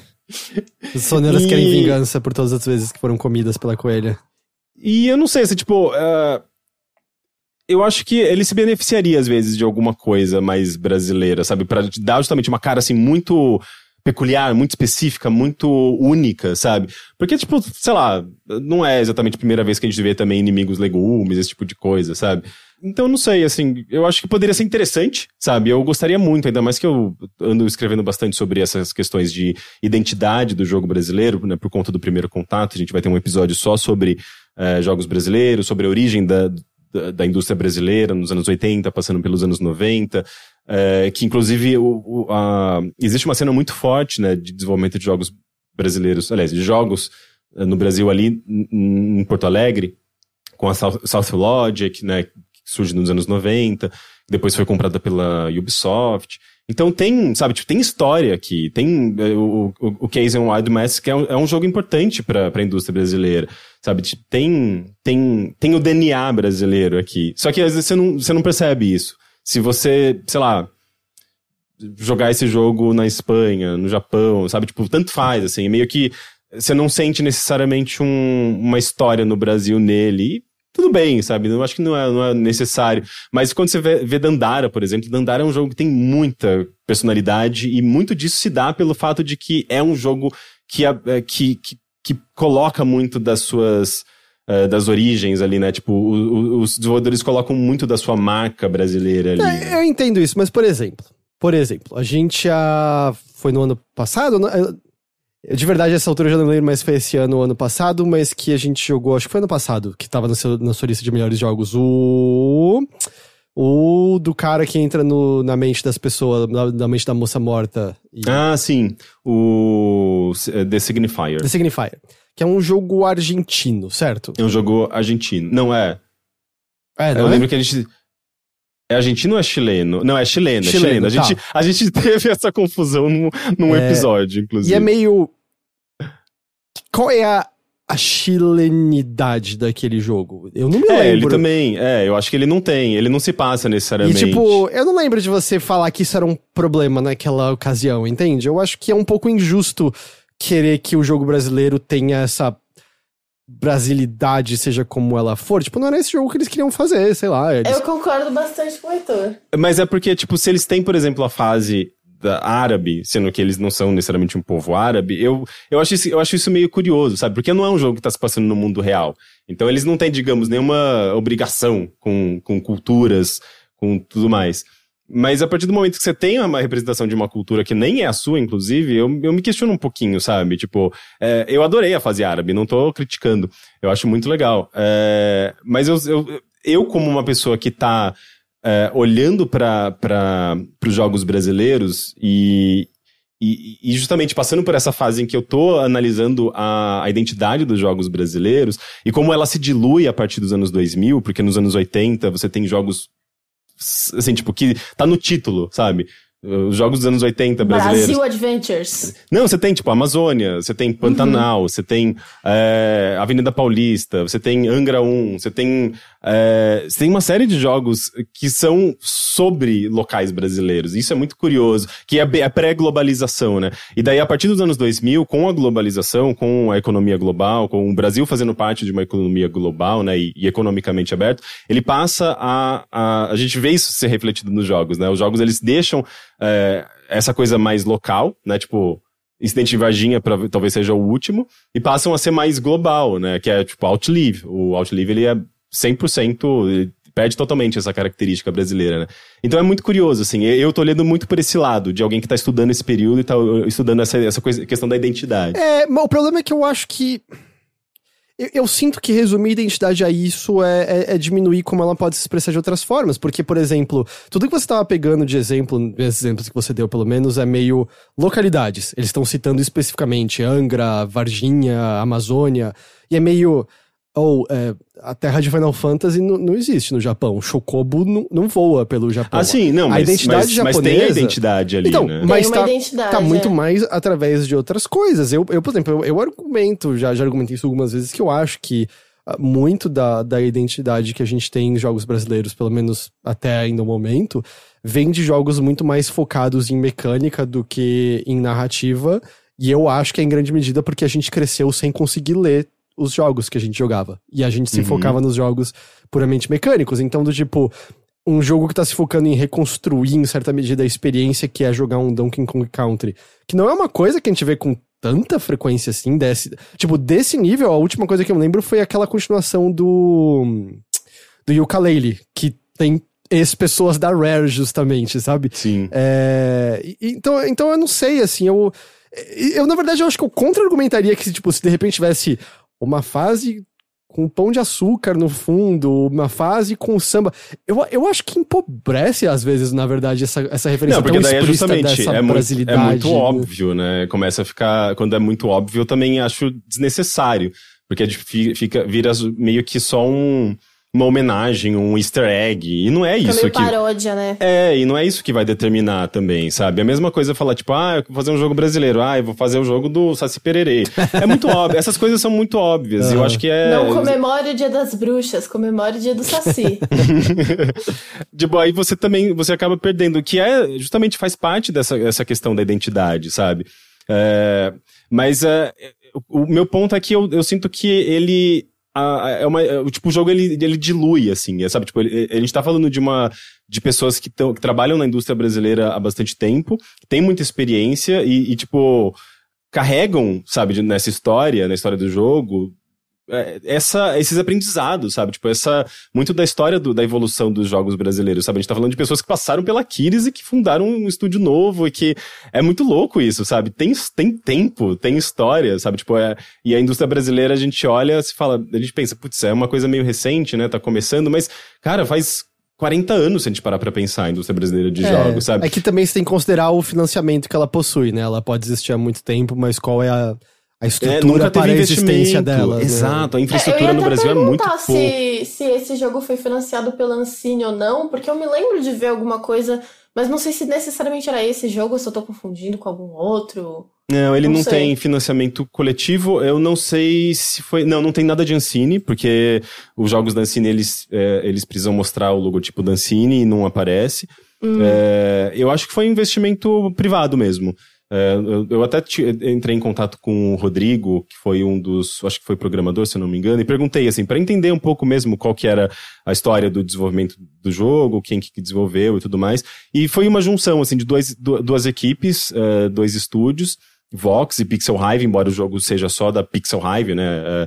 Que é meio que a Pixel Hive é a fusão entre alguns desenvolvedores que se juntaram à Vox, que era a Vox Studio, que fazia Adver Games, que tem mais de 10 anos, se eu não me engano, ou quase 10 anos. Então é meio que uma coisa nova mesmo, sabe? Tipo, mas justamente de pessoas bem experientes. E é muito legal isso, sabe? De ver isso, sabe? Porque, tipo, você vê que existe uma linhagem, sabe? Existe uma história. Você tem... Você já consegue meio que contar a história dos jogos brasileiros e a existência do Case and the Wild Masks é meio que importante quando você para pra pensar, sabe? Tipo, nessa linhagem. Casé. Mas enfim, é só esse comentário Você vê, falando de de brasilidade e fica me soltando uns case aqui. Então, mas isso é outro ponto. Eu entendo seu isso é outro ponto. Eu fiquei meio incomodado de que aqui no Brasil o jogo não ganhou uma... Ele tá em português, mas ele não ganhou um nome em português, sabe? É um nome meio complicado pra se falar no Brasil. Case and the Wild Masks. Que eu queria apontar que a fase que a gente tá vendo agora, nessa transmissão, é um mangue. Tem até caranguejos de inimigo. São abacaxis caranguejos. Tá... Pode ser um mangue, mas não é um mangue brasileiro, certamente. Por quê? E daí, tipo, por que não? Bom, porque é genérico, é um cenário de um pântano, sabe? O nosso mangue que é verde, amarelo e toca samba o tempo todo é diferente. Tinha pântano também no Donkey Kong, sabe? Mas, enfim, assim, eu acho que essa questão do nome mesmo, ser inglês, me incomoda um pouco, sabe? Eles poderiam, talvez, fazer uma versão, tipo, Case in the Wild. Mano, a Brasoft fazia isso, sabe? Tipo, lançava aqui no Brasil com um nome em português, ou mesmo, às vezes, um subtítulo em português. E aqui eles lançaram justamente com um nome em inglês, que é um nome bem inglês mesmo, né? Enfim, essas coisinhas que eu acho que seria muito legal se a gente conseguisse ver... sei lá, tipo, uma coisa adaptada mesmo pra gente. Mas, enfim, não é... eu posso estar sendo meio... Não é uma coisa essencial, né? Mas eu entendo quando você fala que, tipo, é uma coisa que seria legal e às vezes dava pra ter incluído ali, até por um amor à comunidade local, assim, de desenvolvimento de jogos, a história e tudo mais, e por serem pessoas que já passaram por muita coisa dentro desse meio. Mas eu ainda acho, como Heitor, que não é uma coisa essencial, assim. Às vezes, tipo, cara, os caras só não quiseram fazer e é isso aí. E eu queria fazer um comentário que ela parece muito o Coelho Sabido e a companion da Bloom do Clube das Winx. Ela é igualzinha ao coelho que segue a Bloom no Clube das Winx. Cara, o Coelho Sabido. Eu não tinha sacado essa das Winx porque eu acho que eu não conheço. Mas Coelho Sabido é muito parecido. Eu acho que a partir desse momento eu vou chamar de Coelho Sabido. Eu nunca tinha visto Coelho Sabido na vida, eu não sabia o que era isso. Que inclusive Coelho Sabido tá aí um exemplo de um jogo que chegou no Brasil com um nome em português, né? Coelho Sabido, não é? Joguei todos na idade apropriada. Nossa, cara, eu preciso inclusive fazer lives de Coelho Sabido. Não tô na idade apropriada. Eu quero fazer lives de Coelho Sabido, porque eles são muito bons. Peraí, eu tô olhando pro Coelho Sabido aqui. É só um coelho genérico, gente. Não tem nada. É um coelho meio genérico, mas talvez explique alguma coisa do que eu tô falando. É que, pelo menos pra mim, por exemplo, na parte onde você finaliza a fase, né, que eu tô vendo pela live. Nas partes em que você finaliza a fase e ele faz a contagem dos pontos e tudo mais... o design ali dela, numa ilustração que é diferente da imagem do gameplay, parece bastante. E pelo menos pra mim, eu olhei e, tipo, foi a imagem que me veio na cabeça. Porque tem a mesma cor, tem, tipo, é meio fofinho, mas não é 100%. O Heitor colocou Coelho Sabido. Essa imagem é bizarra. Eu jogava esse jogo. Essa fase aí, eu não sei se vocês já jogaram Coelho Sabido na vida, mas essa imagem do Coelho Sabido que está sendo mostrada, que é um coelho sabido com uma cara muito creepy num fundo roxo, era o primeiro jogo do Coelho Sabido pra crianças de 7 a 8 anos, se não me engano, era o maternal, que eram só coisas tipo, pinte as cores, coisinhas assim, bem infantis. Tipo, tinha um desenho, aí você vai clicando nas partes do desenho e vai colorindo, etc. Essa parte aí, ele cantava umas músicas, e eu sei várias das músicas até hoje, ele fazia uns gestos com as mãos, assim, enquanto ele cantava. Então vamos lá, Era bem agora estranho. aqui com a gente, Letícia cantando uma música do Coelho Sabido. Deixa eu pensar uma. Você falou que sabia todas. Tem uma chaleira, sou uma chaleira e eu apito. Tenho uma asa, tenho um bico. Sou uma chaleira, pode crer. Me incline um pouco para se servir. Mas nem rimou. Não rima muito bem. A localização era assim. errou, né? Porque em inglês essa música rima, né? I'm a little teapot. Talvez, eu não sei. Here's my snot. Here's my snot. Eu lembro que o Pink Cérebro cantavam isso uma vez. Ah, essa música existe? Existe. Ah, Não eu sei, achei que era eu só exclusiva conheço do Coelho Sabido. do Coelho Sabido. Eu acho que é uma dessas. É tipo a Dona Aranha subiu pela parede, sabe? Que é tipo de graça, não vai ter que pagar ninguém pra colocar isso no jogo. Tinha aquela outra assim. O rato subiu no relógio. O relógio bateu. O rato desceu. Tic-tic-tac-tic-tac. Era assim. Nesses dias eu tava cantando no banho a música do Pantera Cor-de-Rosa Abracadabra. Porque tem a Pantera Cor-de-Rosa Passaporte para o Perigo, que tem cenas musicais, mas elas não foram localizadas, elas estão em inglês. Não tem nem legenda. E a Pantera Cor-de-Rosa Abracadabra, que é a continuação, eles fizeram a localização das músicas. Conta essa história no primeiro contato, com entrevistas, inclusive. E é muito incrível, cara. É muito fascinante. Eles fizeram coisas, tipo... Eles chamaram o vocalista do Ira, sabe? Tipo, pra fazer pra cantar uma das músicas, a música do Hércules. Chamaram aquele... Como chama? Gerson de Abreu. Gerson de Abreu, Agente G. Que fazia... Eu acho que era o X-Tudo. Ele fazia o X-Tudo e ele fazia o Agente G depois. Foi isso mesmo. E ele também canta uma das músicas. É muito foda. E tem uma música que eu acho que é cantada pela dubladora da Patti Maionese, que ela canta uma das músicas, e eu tava cantando essa música, não lembro agora de cabeça, senão eu cantava aqui. Mas era a música do Dragão de Komodo. É muito legal, eu coloquei no Twitter até, é muito viciantezinha essa música, meio que um funk meio dos anos 70, assim, dançante, é muito legal. Eu achei aqui, ó. I'm a little teapot, short and stout. Here is my handle, here's my spout. When I get all steamed up, hear me shout. Tip me over and pour me out. É isso. Eu prefiro a versão em português, localizada, porque a língua brasileira é a nossa língua, é a nossa cultura. Eu ia falar alguma coisa. Eu acho que você não ia preferir a versão localizada se fosse a minha mãe, Henrique, porque quando eu era pequena tinha uma música que ele tocava que era só isso assim. Borboleta colorida traz beleza à nossa vida. Era só isso. E aí eu tinha 7 anos e eu passava o dia inteiro pra minha mãe assim... Borboleta colorida, borboleta colorida. Eu achava fofo. Todos os momentos. Depois de 10 horas mais. eu não ia aguentar mais, mas inicialmente eu ia achar fofo. Mas era do Coelho Sabido também? Era do Coelho Sabido. Você apertava uma borboletinha e ele fazia borboleta colorida. Eu super vou fazer essa live de Coelho Sabido. Vamos, me avisa que eu vou assistir. Eu te aviso. A gente pode tentar fazer no Parsec, que daí você joga comigo. Vamos, eu topo muito. Eu gosto da 8ª série. Da 8ª série é o melhor. Nossa, eu vou jogar todos, fazer maratona Coelho Sabido. Aí a gente vai, a gente reprova, tá ligado? Porque a gente não sabe as matérias de sexto ano. Nossa, eu super reprovaria na de 8ª série de Bhaskara, vixe. Como é que a gente veio parar aqui, tá ligado? Foi você que fez a comparação da Kazé com o Coelho Sabido e Eu ficou. queria perguntar, eu lembrei o que eu ia perguntar, é do Kazé and the Wild Masks. Você sabe qual é o preço? Porque na página do Steam não tem preço ainda. Boa pergunta. Achei curioso que, ainda não tá, porque sai daqui a 3 dias. Vai ter pra PlayStation 4 também? Eu acho que sim, deixa eu entrar pra pegar as informações. Vai ter versões pra Switch, PlayStation, Xbox, Steam e Stadia. Uau! É o primeiro jogo brasileiro no Stadia? Talvez, não tenho certeza. Talvez seja mas o último de fato, também? no Steam não tem preço ainda, né? Eu achei uma versão aqui de PlayStation 4 que tá €29,99. Euros? Euros. Dá tipo 500 Mas reais. não sei que loja é essa também.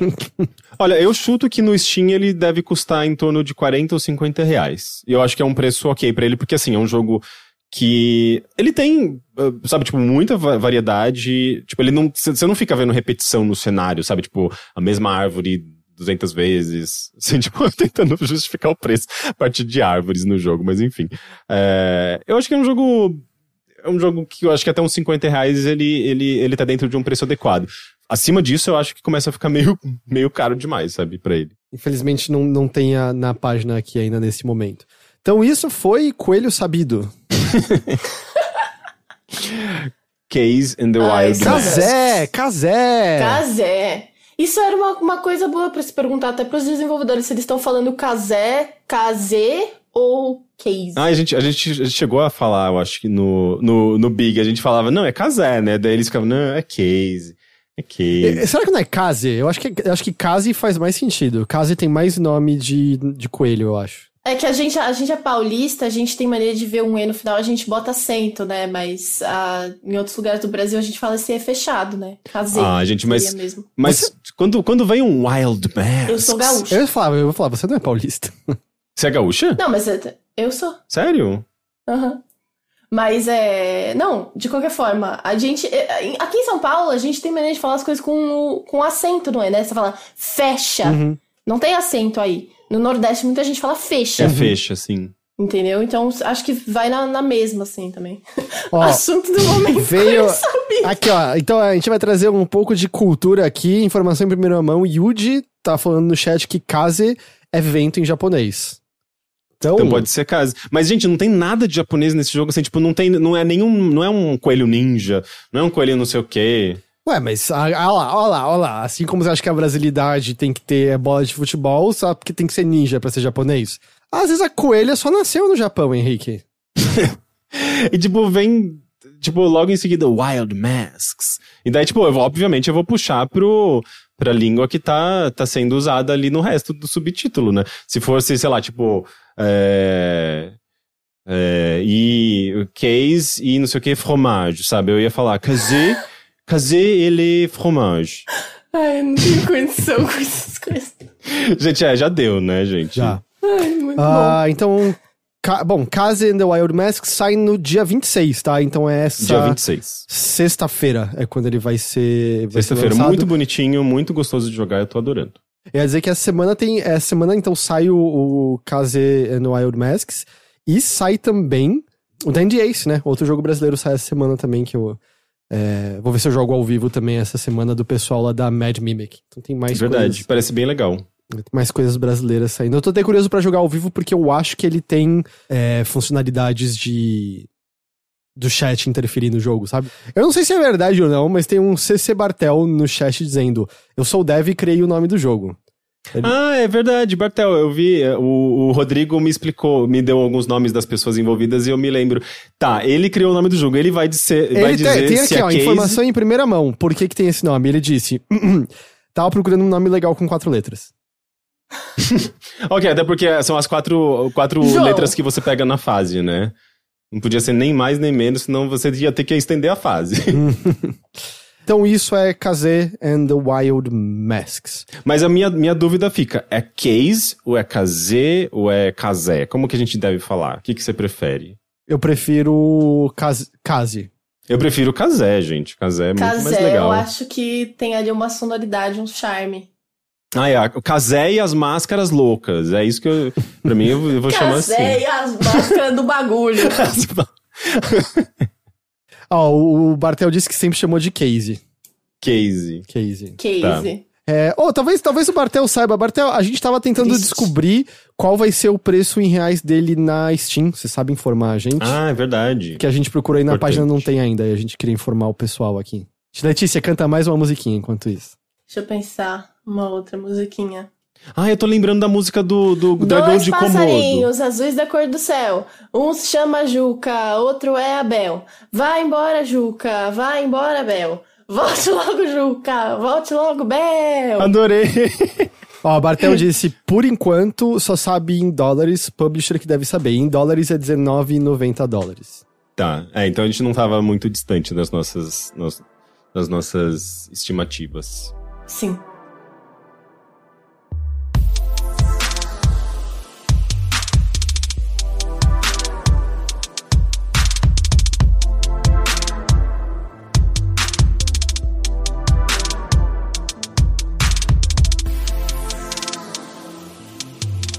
Pra encerrar hoje, brevemente, eu tinha mais um joguinho que eu queria falar. Ah, mas brevemente, porque daqui a pouco tem paredão, né? Ah, Henrique, pelo amor de Deus. Ian, e dessa semana tá tenso, porque é ou sai o homofóbico ou sai a Carla. E a gente tem que tirar um homofóbico, né? Nossa, eu fiquei pensando que ele ia falar alguma coisa tipo, tô cheio de trabalho. Nossa, essa semana tá foda.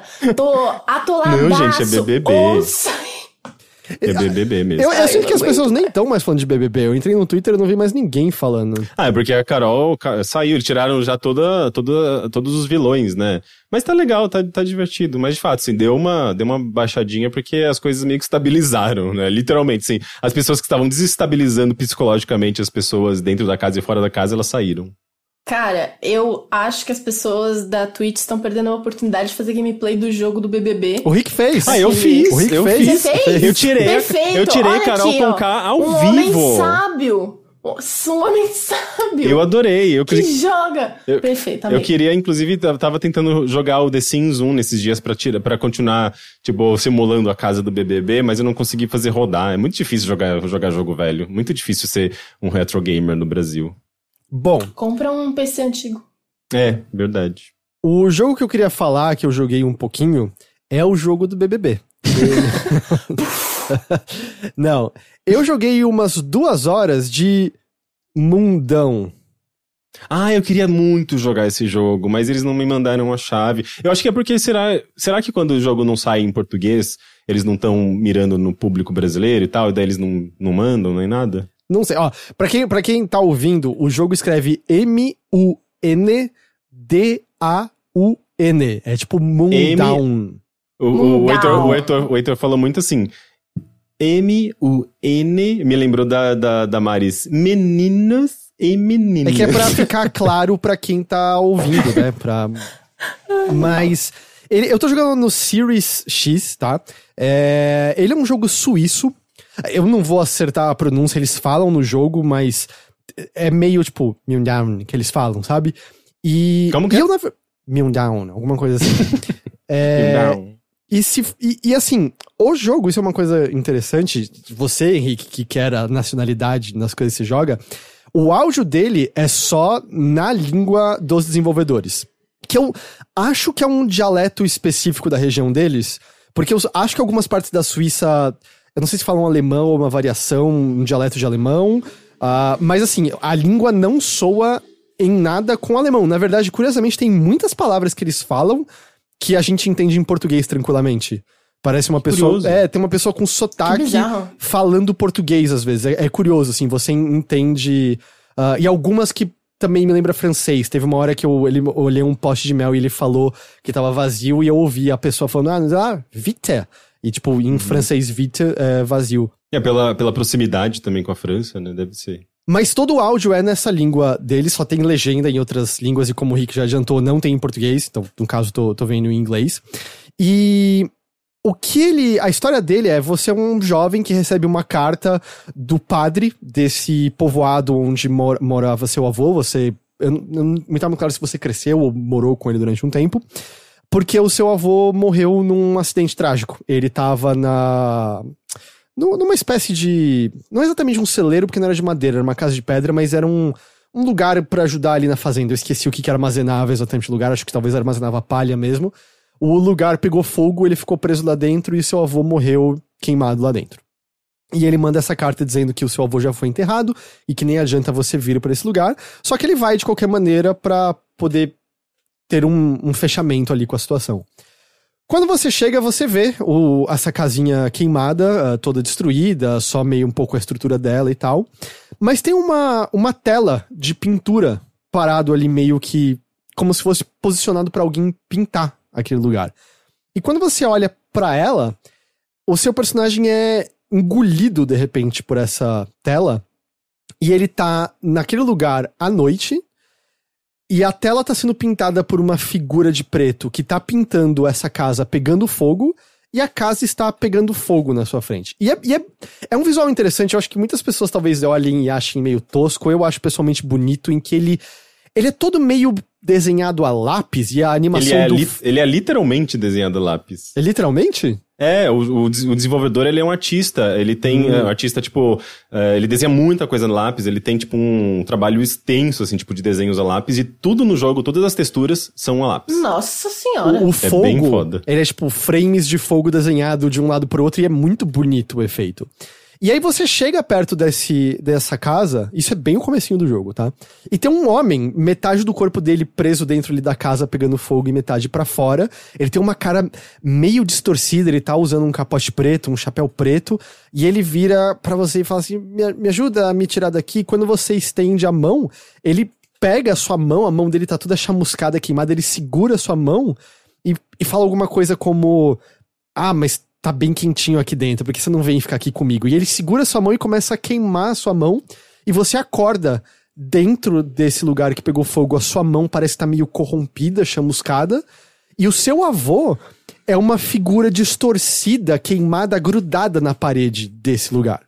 E fica meio claro que aconteceu alguma coisa macabra, quase uma espécie de maldição ali com seu avô, e você quer investigar mais a fundo. Nossa, já adorei. Tem linhagem, família, tem umas cenas bizarras com arte. Não, e você tem um diário de viagem que tem os esboços do rosto das pessoas, e são uns esboços bem feitos, mas ao mesmo tempo meio assustadores, meio desconfortáveis, assim. Nossa, ele é bem assustador mesmo, assim. Eu achei o visual dele todo... calafrios. Mas até então, agora... Mas o que é legal é porque, tipo, é um visual que você sabe que é um jogo de terror, ele tem um clima de terror, mas não é aquele clima de terror que a gente vê em tantos jogos, sabe? Que vai te dar susto, aquela coisa sombria. Pelo contrário, ele é bem claro, né? E ele é bem... especialmente nesses ambientes abertos, assim, tipo, naturais, ele é bem claro, mas ele não é um jogo de sustos, né? Tipo, de jumpscare, essas coisas. É exatamente o que eu ia falar. Até agora, no que eu joguei, 0 sustos. Ele é só muito mais uma atmosfera desconfortável do que na sua cara. E aí você começa a meio que investigar esse lugar e conversar com algumas pessoas. Então você vai pra igreja conversar com o padre, porque você verifica o cemitério e vê que o padre tinha falado na carta que seu avô tinha sido enterrado. E você olha a cova e a cova tá vazia. O que tá acontecendo aqui? Só que o padre, por algum motivo, bloqueou a igreja. Ele botou bloqueios nas janelas e na porta, porque aparentemente ele não quer ser visitado por nada. Então, o que tá acontecendo ali? Mas o jogo... ele tem essa atmosfera desconfortável e esquisita, na qual parece que o personagem nunca reconhece a estranheza do que tá acontecendo ao redor dele. Ele nunca vai exclamar o que tá rolando aqui exatamente. Porque, por exemplo, logo no primeiro dia em que anoitece, começam a andar à noite uns seres de palha que sai uma luz do buraco dos olhos deles, e são seres que provocam medo em você, e quanto mais medo você sente, mais devagar você se mexe. Então, se eles colarem... O seu personagem. Então, quanto mais perto eles chegarem de você, mais dificuldade você tem de fugir deles. E ele nunca exclama... que porra tá acontecendo, sabe? O que são esses bichos de pai? Não, ele simplesmente, tipo... é melhor... segue a vida. É melhor eu voltar pra casa hoje. E aí você caminha fugindo desses seres de palha, assim. E é só isso, ele nunca reconhece isso. Ou tem uma garota, uma menininha que aparece e começa a ser meio estranha, aí tipo um dia você entra em casa e ela tá sentada numa cadeira da sua casa olhando pra você, ela não fala nada, ela só fica olhando reto pra você o tempo todo. E ele só vira e fala, você tá aí? Oi. E mais nada, sabe? Ele não aborda, tipo, o que é essa menina assustadora, quieta, olhando. Não, é só, oi, você tá aí, tudo bem? Então ele tem essa aura meio desconfortável, porque o personagem parece nunca reconhecer a estranheza do que tá rolando ao redor dele. E ele quer entender o que é essa figura, qual é a relação do avô dele com essa figura, e isso vai te levando a pequenos objetivos. Os objetivos são simples, tá? Até agora é meio, eu preciso de tal item, e você investiga os arredores, encontra esse item, usa item com tal coisa ali, junta os dois, e é isso, assim, eu não tive nenhum grande quebra-cabeça até o momento. O máximo de quebra-cabeça que eu tive ele tem uma anotação no caderninho dele, e aí você usa essa anotação pra manipular um objeto que tá ali na sua frente. É mais simples. Eu acho que é justo dizer que ele tá um pouco mais pro âmbito do Walking Simulator do que uma coisa pesada em mecânicas. Na verdade, eu acho que ele se beneficiaria de estar menos calcado em mecânicas, porque ele tem coisas do tipo, se você obtém café, você pode pegar uma panelinha e até uma fonte d'água, enche a panelinha de água, vai no fogão. Se você tiver uma lenha... Olha lá, Letícia, olha lá. Você vai gostar. Põe a lenha no fogão. Boy. Se você tiver um fósforo, você acende a lenha, você põe café na água, ferve a água e faz café. Porque se você toma café, você ganha resistência ao terror definitivamente. Então quanto mais... Mas café tem esse poder mesmo. Quanto mais café você toma, mais corajoso você fica, aí você fica menos afetado. Desde que Bolsonaro foi eleito, tomo café 3 vezes assim por dia. 3, 4 vezes por dia. Aí o café te dá mais resistência ao medo dos inimigos. Você lê uns manuais de guerra que eu acho que melhoram sua habilidade de tiro. Eu não peguei nenhuma arma de fogo até agora.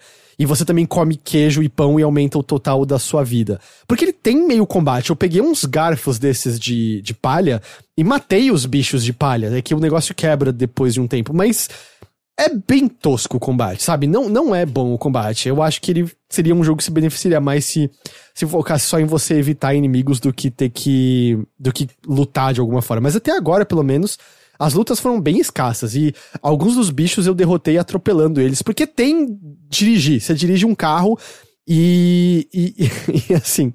Nossa, ele tem bastante coisa. Ele tem. Então. Só que, você já pensou alguma vez na sua vida, seria muito legal se carros dirigissem como um barco? Não.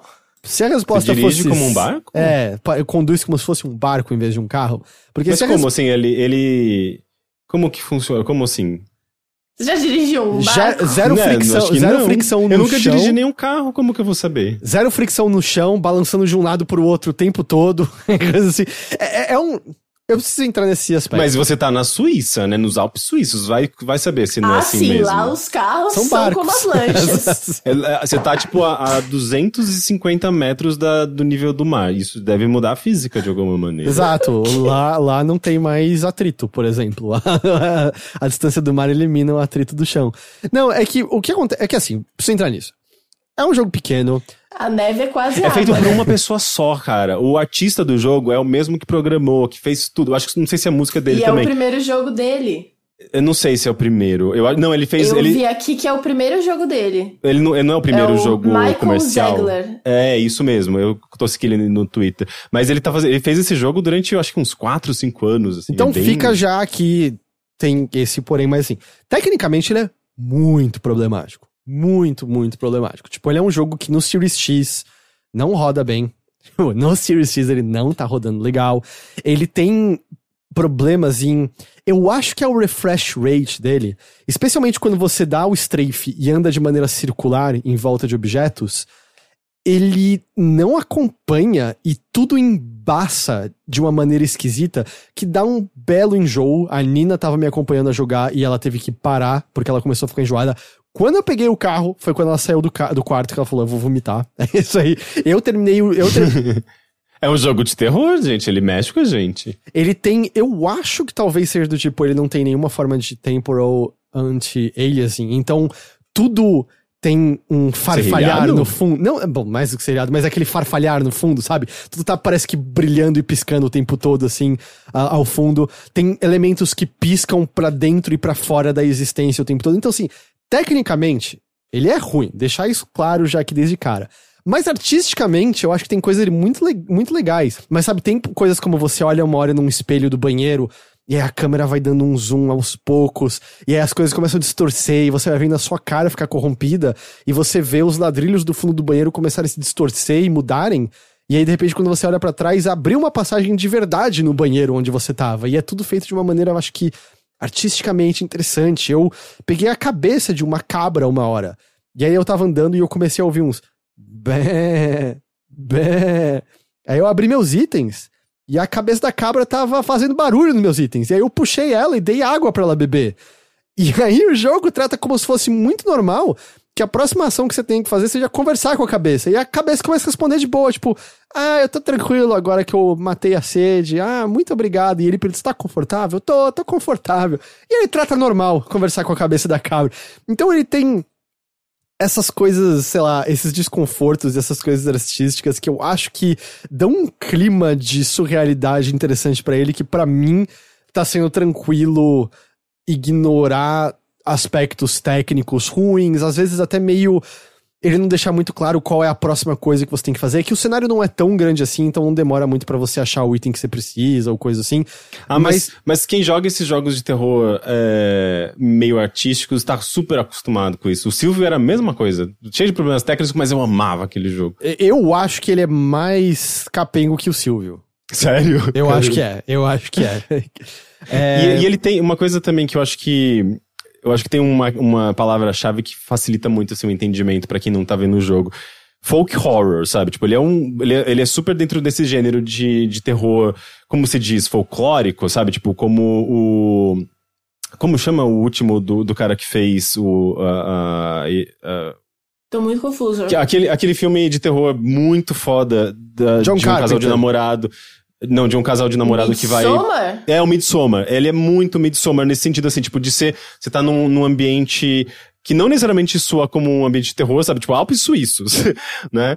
Mas daí, tipo, você vai lidando com essas coisas folclóricas, essas coisas locais, esses mitos, essas culturas bem específicas, e o jogo vai explorando as coisas mais peculiares e sinistras, né, dessas culturas, assim. Por exemplo, assim que eu vi a figura ali no casebre, o que eu tinha presumido na hora foi, o avô vendeu a alma pro diabo por algum motivo e o diabo veio coletar a alma dele. Mas quanto mais eu avanço, mais eu fico, será que é justamente alguma figura folclórica local, sabe? Esse homem chamuscado, tem alguma coisa relacionada a isso que eu não sei? Pode ser. E aí, bom, talvez você ache interessante isso, que é... Por exemplo, a cama onde você dorme na casa do seu avô é uma cama que, imagina um armário na parede, e aí você abre a portinhola do armário e tá o colchão dentro do armário. Tipo, você fecha um armário pra você dormir dentro do colchão, assim. Dentro do colchão, com o colchão dentro do armário. Uhum. E eu, na hora, eu olhei e falei, mano, que estranho, que cama é essa? Que tá acontecendo? E aí a Nina tava acompanhando, ela falou, eu acho que eu já vi uma cama assim quando eu visitei o museu do Van Gogh, ela mencionou. E ela foi pesquisar.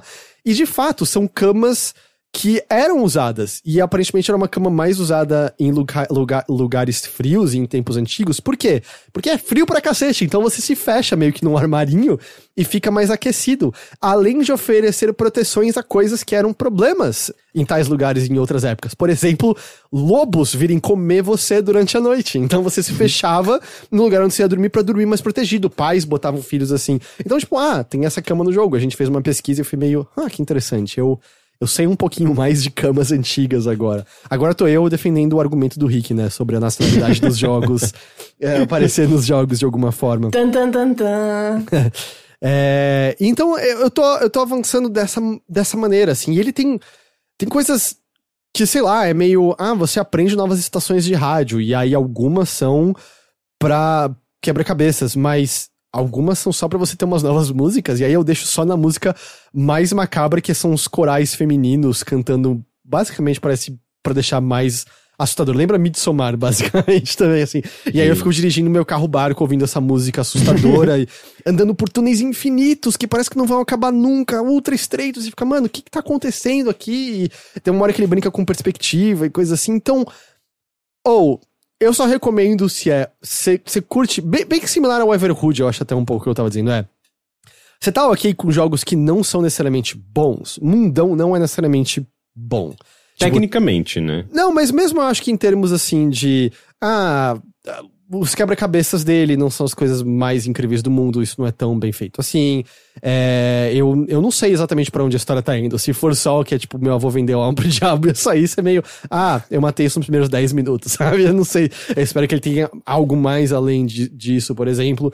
Mas se você tá ok com esses jogos meio capengas, mas esquisitos de uma maneira específica, que causa esse desconforto dessa maneira específica... E tá disposto a ele não rodar bem, não importa qual plataforma que você tenha. E talvez vomitar no processo de jogar o jogo. Porque ele causa motion sickness por conta de aspectos técnicos dele. Eu não sei, talvez seja porque eu tô num momento mais ok com tudo. Eu tô gostando, sabe? Eu joguei essas 2 horas ontem. Eu quero terminar essa gravação e jogar mais e avançar mais. Porque eu cheguei numa área nova, eu vou ter novas coisas pra ver. Eu tô pra encontrar um novo personagem e coisas assim. Então, eu tô meio curtindo essa estranheza dele. De novo, eu não acho que é de maneira nenhuma, assim, a estranheza dele é única e por conta disso ele é fantástico e você nunca viu nada assim antes, sabe? Não é tipo... A gente tava falando de Loop Hero há 2 semanas e como ele criou um novo gênero. Não é nada dessa natureza. Mas eu tô curtindo essa bizarrice dele, eu acho que outras pessoas podem curtir também. Mas tem uma série de concessões que você precisa ter de antemão. E se você não tá disposto, relaxa, deixa passar, porque eu acho que você vai ficar mais frustrado do que qualquer coisa com ele. É meio isso. Eu vou, mesmo se eu não receber nada, eu vou insistir lá, mas se eles não me mandarem, eu vou comprar. Tá R$40 no Steam que eu vi. 38. Eu não queria gastar esse dinheiro agora, mas esse jogo tá me provocando, assim, o tempo todo. Sempre quando eu olho alguma coisa dele, parece fascinante. Eu tô bem interessado. Moondown. É o jogo. É o jogo. Fiquei com medo, não vou jogar. Eu vi a Letícia tava fazendo umas caras, assim, muito apavorada quando ela ia ouvindo suas descrições e vendo. Muito medrosa. Eu acho que é um jogo que dá pra aguentar, sabe? Eu não acho que é tão, assim... Cara, eu fiquei com muito medo no What Remains of Edith Finch, por exemplo. Uhum. Morri de medo. Apavorada. Não, gente, mas nem é um jogo de terror. Pois é, pra você ver como Imagina um jogo de terror. Eu recomendo pra você jogar Silvio. Joga Silvio. É sobre espíritos, você tem que identificar... Eu já vi o seu vídeo sobre esse coisa, eu não vou jogar. É maravilhoso, eu amo esse jogo. Muito medo. Eu queria só confirmar as plataformas, como eu falei, eu tô jogando no Xbox, né? No caso eu tô no Series X, mas ele saiu pra Xbox One. Ele saiu na Steam e ele saiu na Epic Games também, aparentemente. Mas eu não sei se ele saiu pra outros consoles. Na Epic, não comprem na Epic. Na Epic ele não ajustou, ele só converteu. Na Epic tá R$111 o jogo. Caramba! Enquanto na Steam tá 38. Então vocês querem comprar na Steam, se for comprar. Peraí, aparentemente ele saiu pra Switch e PlayStation 4 também. Nossa, se a versão de Xbox tá assim, imagina do Switch. Eu não sei, como eu falei, a do Series, no Series ele não tá rodando legal não, mas enfim. Mas é isso, eu acho que... Quem tá ouvindo isso aqui sabe se é o tipo de pessoa que vai se interessar por esse tipo de coisa. Eu quero terminar ele, com certeza. No fim de semana, né, como entrou um monte de jogo no Game Pass, acabei jogando o capítulo inicial de Doom de 1993 de novo inteiro. Sabe um jogo que é gostoso, né? Sabe um jogo que é muito bom? Doom é muito bom. Doom é muito bom. Coelho Sabido é muito bom. Coelho Sabido eu nunca joguei. Tá pau a pau, eu acho. Mas Doom é muito bom. É impressionante como os segredos que eu sabia são só os únicos que eu sei. Até hoje eu termino as fases só com 33% dos segredos. Eu nunca aprendi nada novo, sabe? Nele. O que eu aprendi em 94 é o que eu sei até hoje do Doom. Mas é isso. Eu acho que com isso a gente vai chegar no fim dessa edição aqui do Mothership. Eu só queria mencionar que mais cedo, quando eu mencionei que o Teixeira não era uma pessoa que gosta muito de jogo de plataforma, teve alguém que mencionou no chat. Ele também tava falando mal de Fall Guys e tava jogando em rede nacional essa semana, e é verdade. O Teixeira tá tendo que apresentar o programa essas semanas e ele jogou Fall Guys ao vivo na televisão. Ele literalmente soltou na televisão jogando Fall Guys, que é Pega o Rabo, eu acho que foi o que ele soltou ali em rede nacional. Então é isso aí, Aí a gente fechou o ciclo, ó. A gente volta pro Rabu Hotel. Eu ia bater palma e eu soquei meu microfone, mas Letícia. Muito obrigado pela sua presença, pela sua companhia. Adorei, tava com saudades. Eu também. Muito bom falar com vocês, participar aqui de novo. As pessoas são sempre muito fofas quando eu venho aqui. Muito obrigada, eu fico muito feliz de participar mesmo. Eu fiquei muito feliz que eu fui chamada, porque eu realmente postei no Twitter assim: ai, que saudade de participar de podcast de games. E aí o Rick veio, olá! E aí eu fiquei feliz. Foi exatamente assim. Muito obrigada. Sua presença é sempre muito divertida. Mais uma vez, quem quiser encontrar a sua pessoinha em outros lugares, encontrar os vários trabalhos que você faz, onde as pessoas podem ter mais Letícia, se elas assim quiserem. Bom, tudo meu na internet é basicamente @leticínios, que é tipo laticínios, só que Letícia. Então, vocês procurarem aí no Twitter, Instagram, Facebook, enfim, tudo, Leticínios. E aí lá vocês encontram meus links fácil, tanto pro meu canal no YouTube, quanto o meu blog, quanto os textos que eu escrevo por aí, quanto eu no canal da Asus, enfim, tudo Leticínios. Henrique, muito obrigado, como sempre, também pela sua companhia. Muito obrigado. A todos vocês que nos ouviram e nos assistiram, a gente agradece demais pela companhia e pela audiência de vocês. A gente espera que vocês tenham gostado. A gente vai ficando hoje por aqui, mas a gente tá de volta na semana que vem com mais um episódio do Mothership. Até lá. Tchau. Tchau!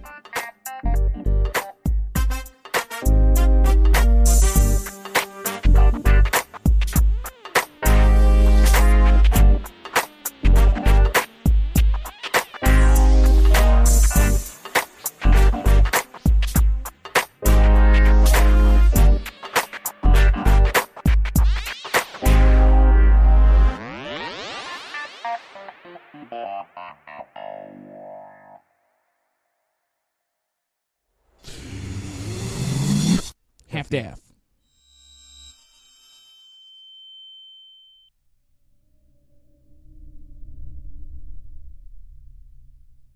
Este programa é uma produção da Half-Daff em parceria com o Overloader. Produtor executivo é Gus Lanzetta, gerente de projeto é Lídia Ronconi, gravação por Nicole Carça e Overloader e edição por mim, Heitor de Paula.